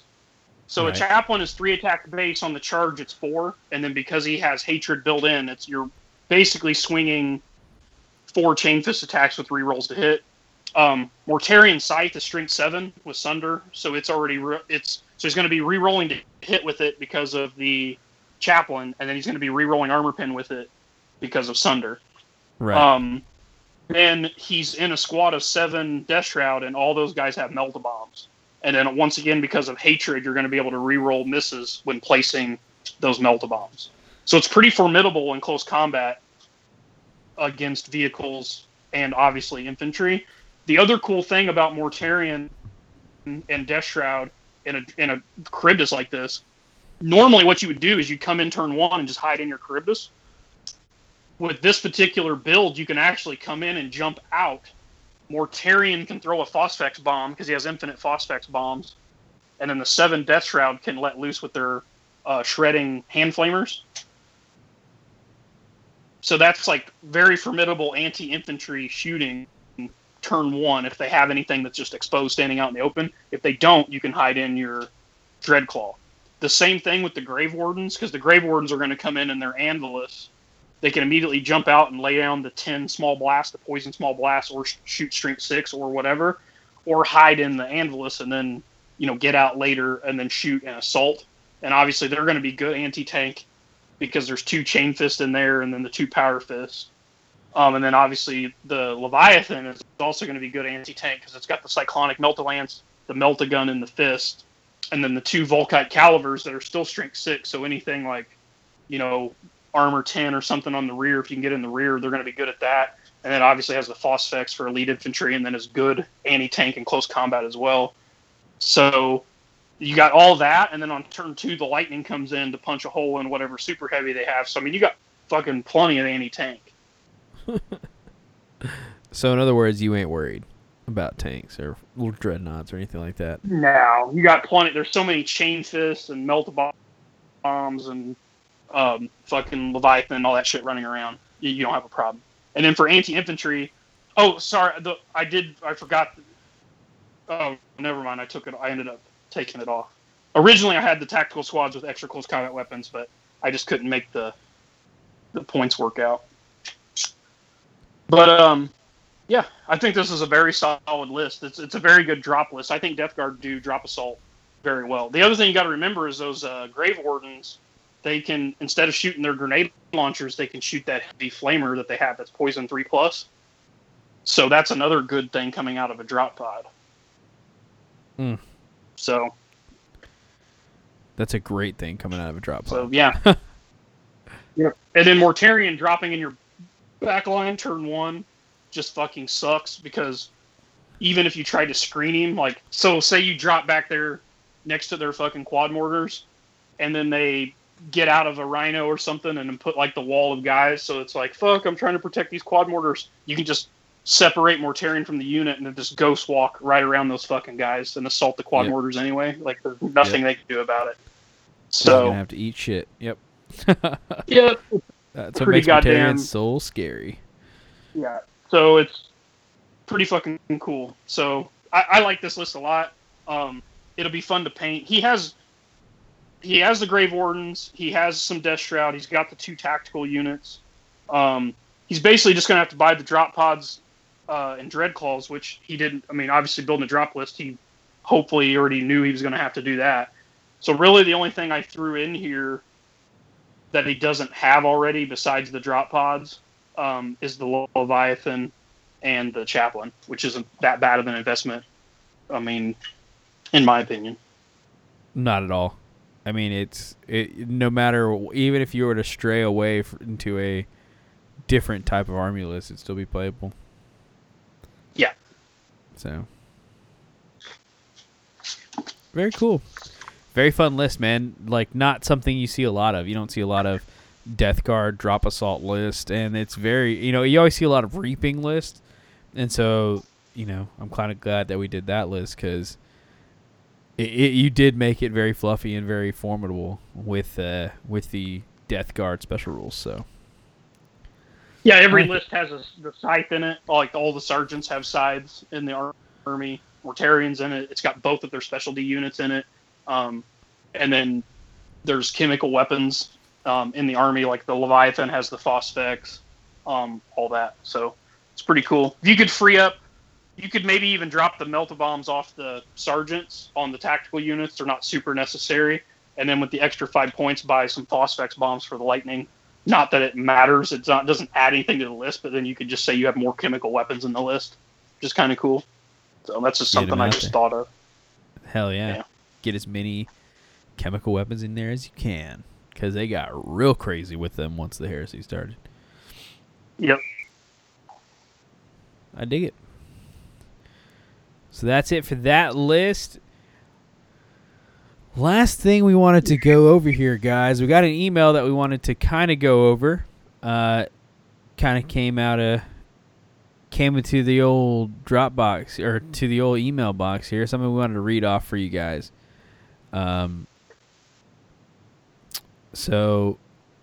Okay, and this is titled Convert the Non-Believers. So it says, Team RFI, I was wondering if you guys could help me out. A long time ago, around 6th or 5th edition, 40K, I got my friend into tabletop 40K. He asked me what the most overpowered army was in 40K and immediately bought 3,000 points of Tau. Not sure if Tau was actually overpowered back then, but that's what I said.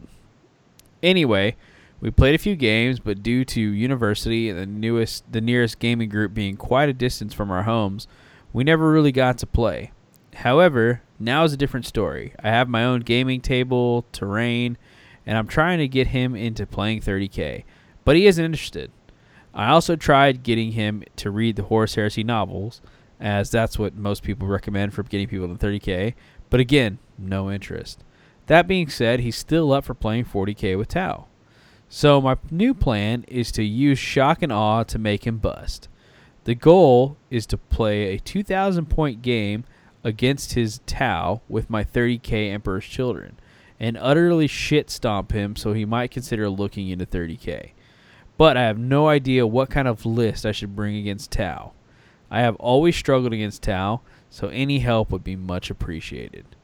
And then he goes on to give a list of units he has. Anywho, you guys are awesome. Keep up the good work. The Emperor's Children episode was great. I'm not sure if this is the right format for asking you guys to help me out with a list, or if I'm sending the email to the right person. I'm a new listener, but here's to hoping it goes to the right place. Respectfully.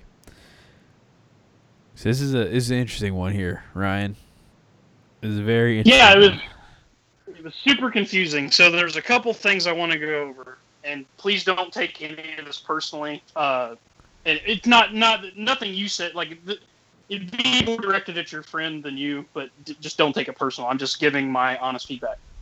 First, if you've showed him the fluff, and you've showed him the models, and you've showed him the novels, and that doesn't get him interested in heresy, that's what heresy's all about. So it comes down to he's only interested in playing something that kicks dicks off, and that's why he chose Tau to begin with, and you think that you have to prove you can do that in heresy to get him into the community. Just to be perfectly honest, he's not going to fit in the community.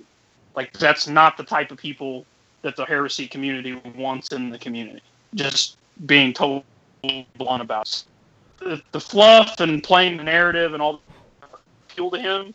I mean, I don't know what to tell you. I mean, it's probably just not the right fit for him. He should look into, games that are more focused in on stuff like that, like War Machine or Magic Gathering or 8th edition 40K, things like that. even if I wanted to, on top of that, I was really confused because it's like play against Tau. Well, just here recently, 30K and 40K had a divorce. They got divorced, and now they have joint custody of the kids, I guess. Some people joint custody, some of them the dad got, and some of them the mom got. It's an ugly situation. So anyway, the rule sets are totally different. So you can't really play against Tau anymore unless you use an old codex. You're saying he played in 6, so I'm guessing it would be the 6th edition codex, but that's the the 6th edition Tau codex is vastly different than the 7th edition codex. It even had different units in it. So even if I wanted to, I don't have enough information, and I'll just be perfectly honest, it's not something I really want to research. I don't want to go back and read a bunch of old 40K codexes that don't pertain to this game to write. I mean, we get so many other emails and so many other things I'm doing. It's just not something I want to spend my time doing, is digging into old 40K shit, and I don't want to set that precedent. That said, we've done a ton of Emperor's Children lists on this show. So Michael usually puts it in the show, like EC list. That would be Emperor's Children. You can go back and listen to that, and then also once we get this list library up, you can dig through and see all that. And then you said you've already listened to our Emperor's Children episodes, so you can get some ideas there on how to build a list. But I would just look for other people to play, man. I mean, that's just not what Heresy's about, really. It's more about the narrative and the story, building something with a cool theme, going to events, hanging out with cool dudes. Not that this doesn't, nothing personal against your friend. I mean, he may be a super cool guy, but if he's not interested in that aspect of gaming and you can't get him hooked on Heresy, like I said, through the fluff or whatever, he's just not a good fit for the community, it doesn't sound like. So I wouldn't worry about it. I just try to find some other people to play with. Agree 100% on that. Definitely, I mean, at this point, it's kind of like you can't just shoehorn people into the Heresy. If they're not interested in the fluff and everything like that. I mean, it sounds like this guy likes himself some Tau. Unfortunately, it's just trying to convince him to, if he's playing now, then he's probably playing 8th edition Tau, trying to convince him to run a specialized rule set to play you a game where you can beat the shit out of him probably wouldn't end up with him converting to the Heresy. It'd probably be like, well, I catered to you for this game. I doubt that, this is not going to convince me to play Heresy. This is just going to piss me off because, I weakened my army. I just don't know. Like, I just can't follow that line of thinking anyway, personally. Like, if it takes him losing by a massive amount from another army to get him in, like, to prove that you can build a dick kicker, I don't know. And then, even if it did build, you did show him that, and he wanted to play 30K because of it, his stuff, like, he can't, that army may not work in 40K if he wants to go back and play 40K because it's going to have totally different rules because they moved on to 8th edition. Like, you can use your Heresy models for 8th edition, but they're going to have totally different rules. Like a Rhino in 7th has totally different rules. Or, sorry, a Rhino in Heresy and old 7th edition 40K has totally different rules to 8th edition now. Like just absolutely 100% uncompatible rules.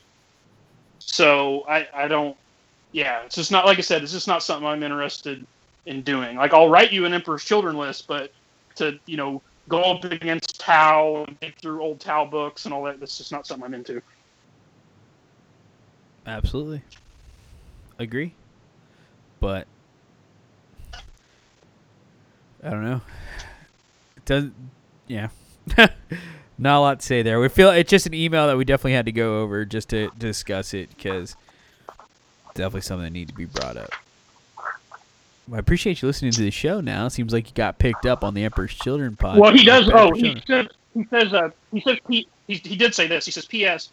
Do you guys have any experience getting people into the hobby? I would love to hear some of your stories and ideas to get people into 30K. Oh, I did not see that. So yeah. I mean, so go ahead, Michael. So I think probably one of the easiest way to get people into 30K and to get people playing, especially if your friend, it sounds like he likes the shiny things.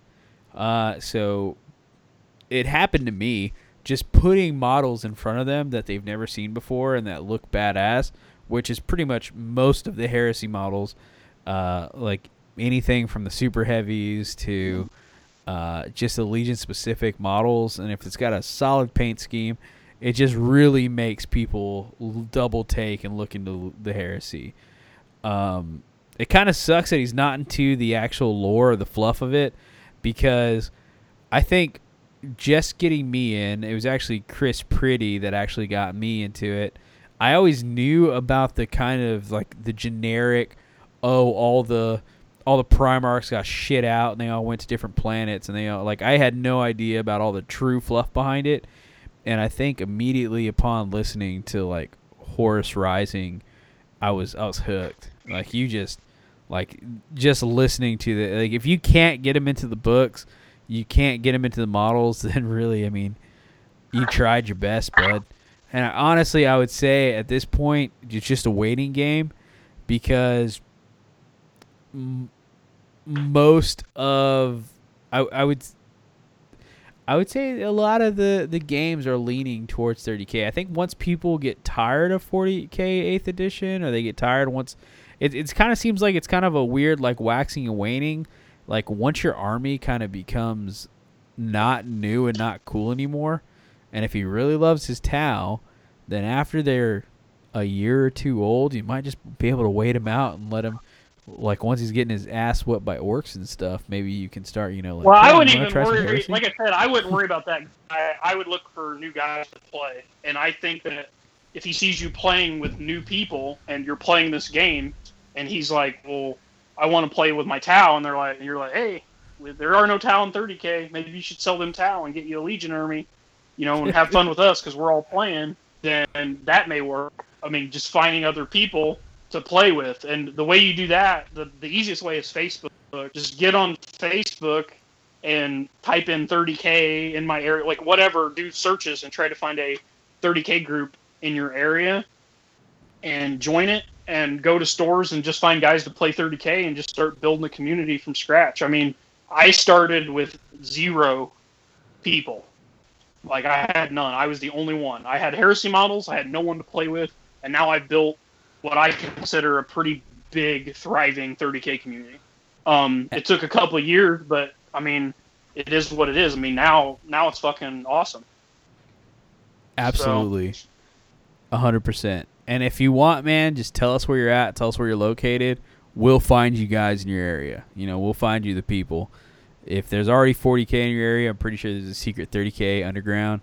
We'll get the people, the right people in contact. And then once your friend sees, like, how much fun you're having, and, like, you know, once he sees that you're out there kissing other dudes, then then he's going to get jealous, and he's going to start up a 30K army. It's going to be great. It's going to be fantastic. Yeah. But like I said, just like having somebody, the people that go, what's the most busted shit right off the bat, probably not a good fit for the 30K community. They're going to require a major attitude adjustment to fit in. For sure. So, glad we addressed that. Good email. Appreciate your email. So, that's all we got for this episode, guys. We're done here. We're done. That's all for the Iron Warriors episode. If you just skipped over to the Iron Warriors part and decided to not listen to the first part of the podcast and were so intrigued that you listened to this part and this far, I suggest going back. There's some good talk at the beginning where we talk about hobby progress and fun stuff. Talk about Heresy Camp. Definitely something to look into if you're just getting to the hobby. But once again, if you guys want to shoot us any questions or anything like that, you can send us an email to michael@warhammer30k.com, ryan@warhammer30k.com, derek@warhammer30k.com, or scott@warhammer30k.com. And if you want, you can also send us a voicemail, which we played at the beginning of the episode, to 209-RFI-30K0. Check us out on Facebook, Radio Free Istvan. Anything else you want to add in, Ryan, or you want to throw in? Yeah, so last week we talked about me whoring myself out and going on every podcast that would stick a microphone in my face. And one of those was Varangian Heresy. And they're doing a series about getting new people into the game or teaching new people about the game. And they asked myself and JP from Age of Darkness, who was featured in the commercial earlier, to come on and talk about that. And we recorded it, and they just posted the episode today. So by the time you listen to this, the episode will be out. So you can go over there to the Varangian Heresy and check that out. If you are a new player, it would probably be cool to listen to that. JP, also, it's just a good podcast anyway. If you want to know more about the fluff and books and stuff, I mean, definitely check out Age of Darkness. That's their JP and Mark. That's their specialty. And then later on, in the later episodes, Miles from Little Legend has joined them, bringing his painting and modeling expertise into it. And it's a really good show. So definitely check out these other podcasts. And then you can listen to our mothership podcast, The Eye of Horus, if you guys really want to. So we got, we're their thralls or whatever, and all lackeys, whatever you want to call it. So if you want to be beamed to the mothership, go check them out. Fantastic. So go check that out. I think it's called Heresy 101 is what the Varangian Heresy called it. And very informative series. So that's going to be it. We'll go ahead and cut out to the music, guys. And y'all have a good one. Later.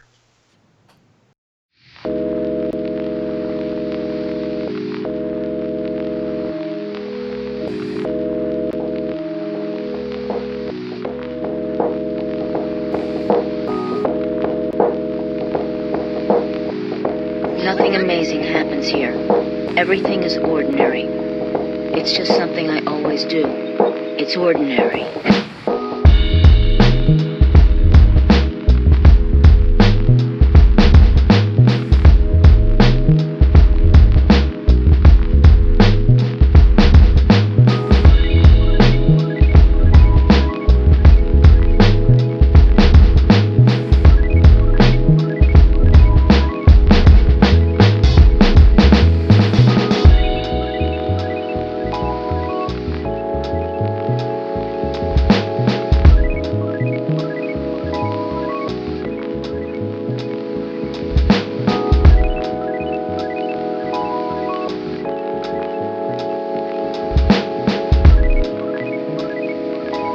It's just something I always do. It's ordinary.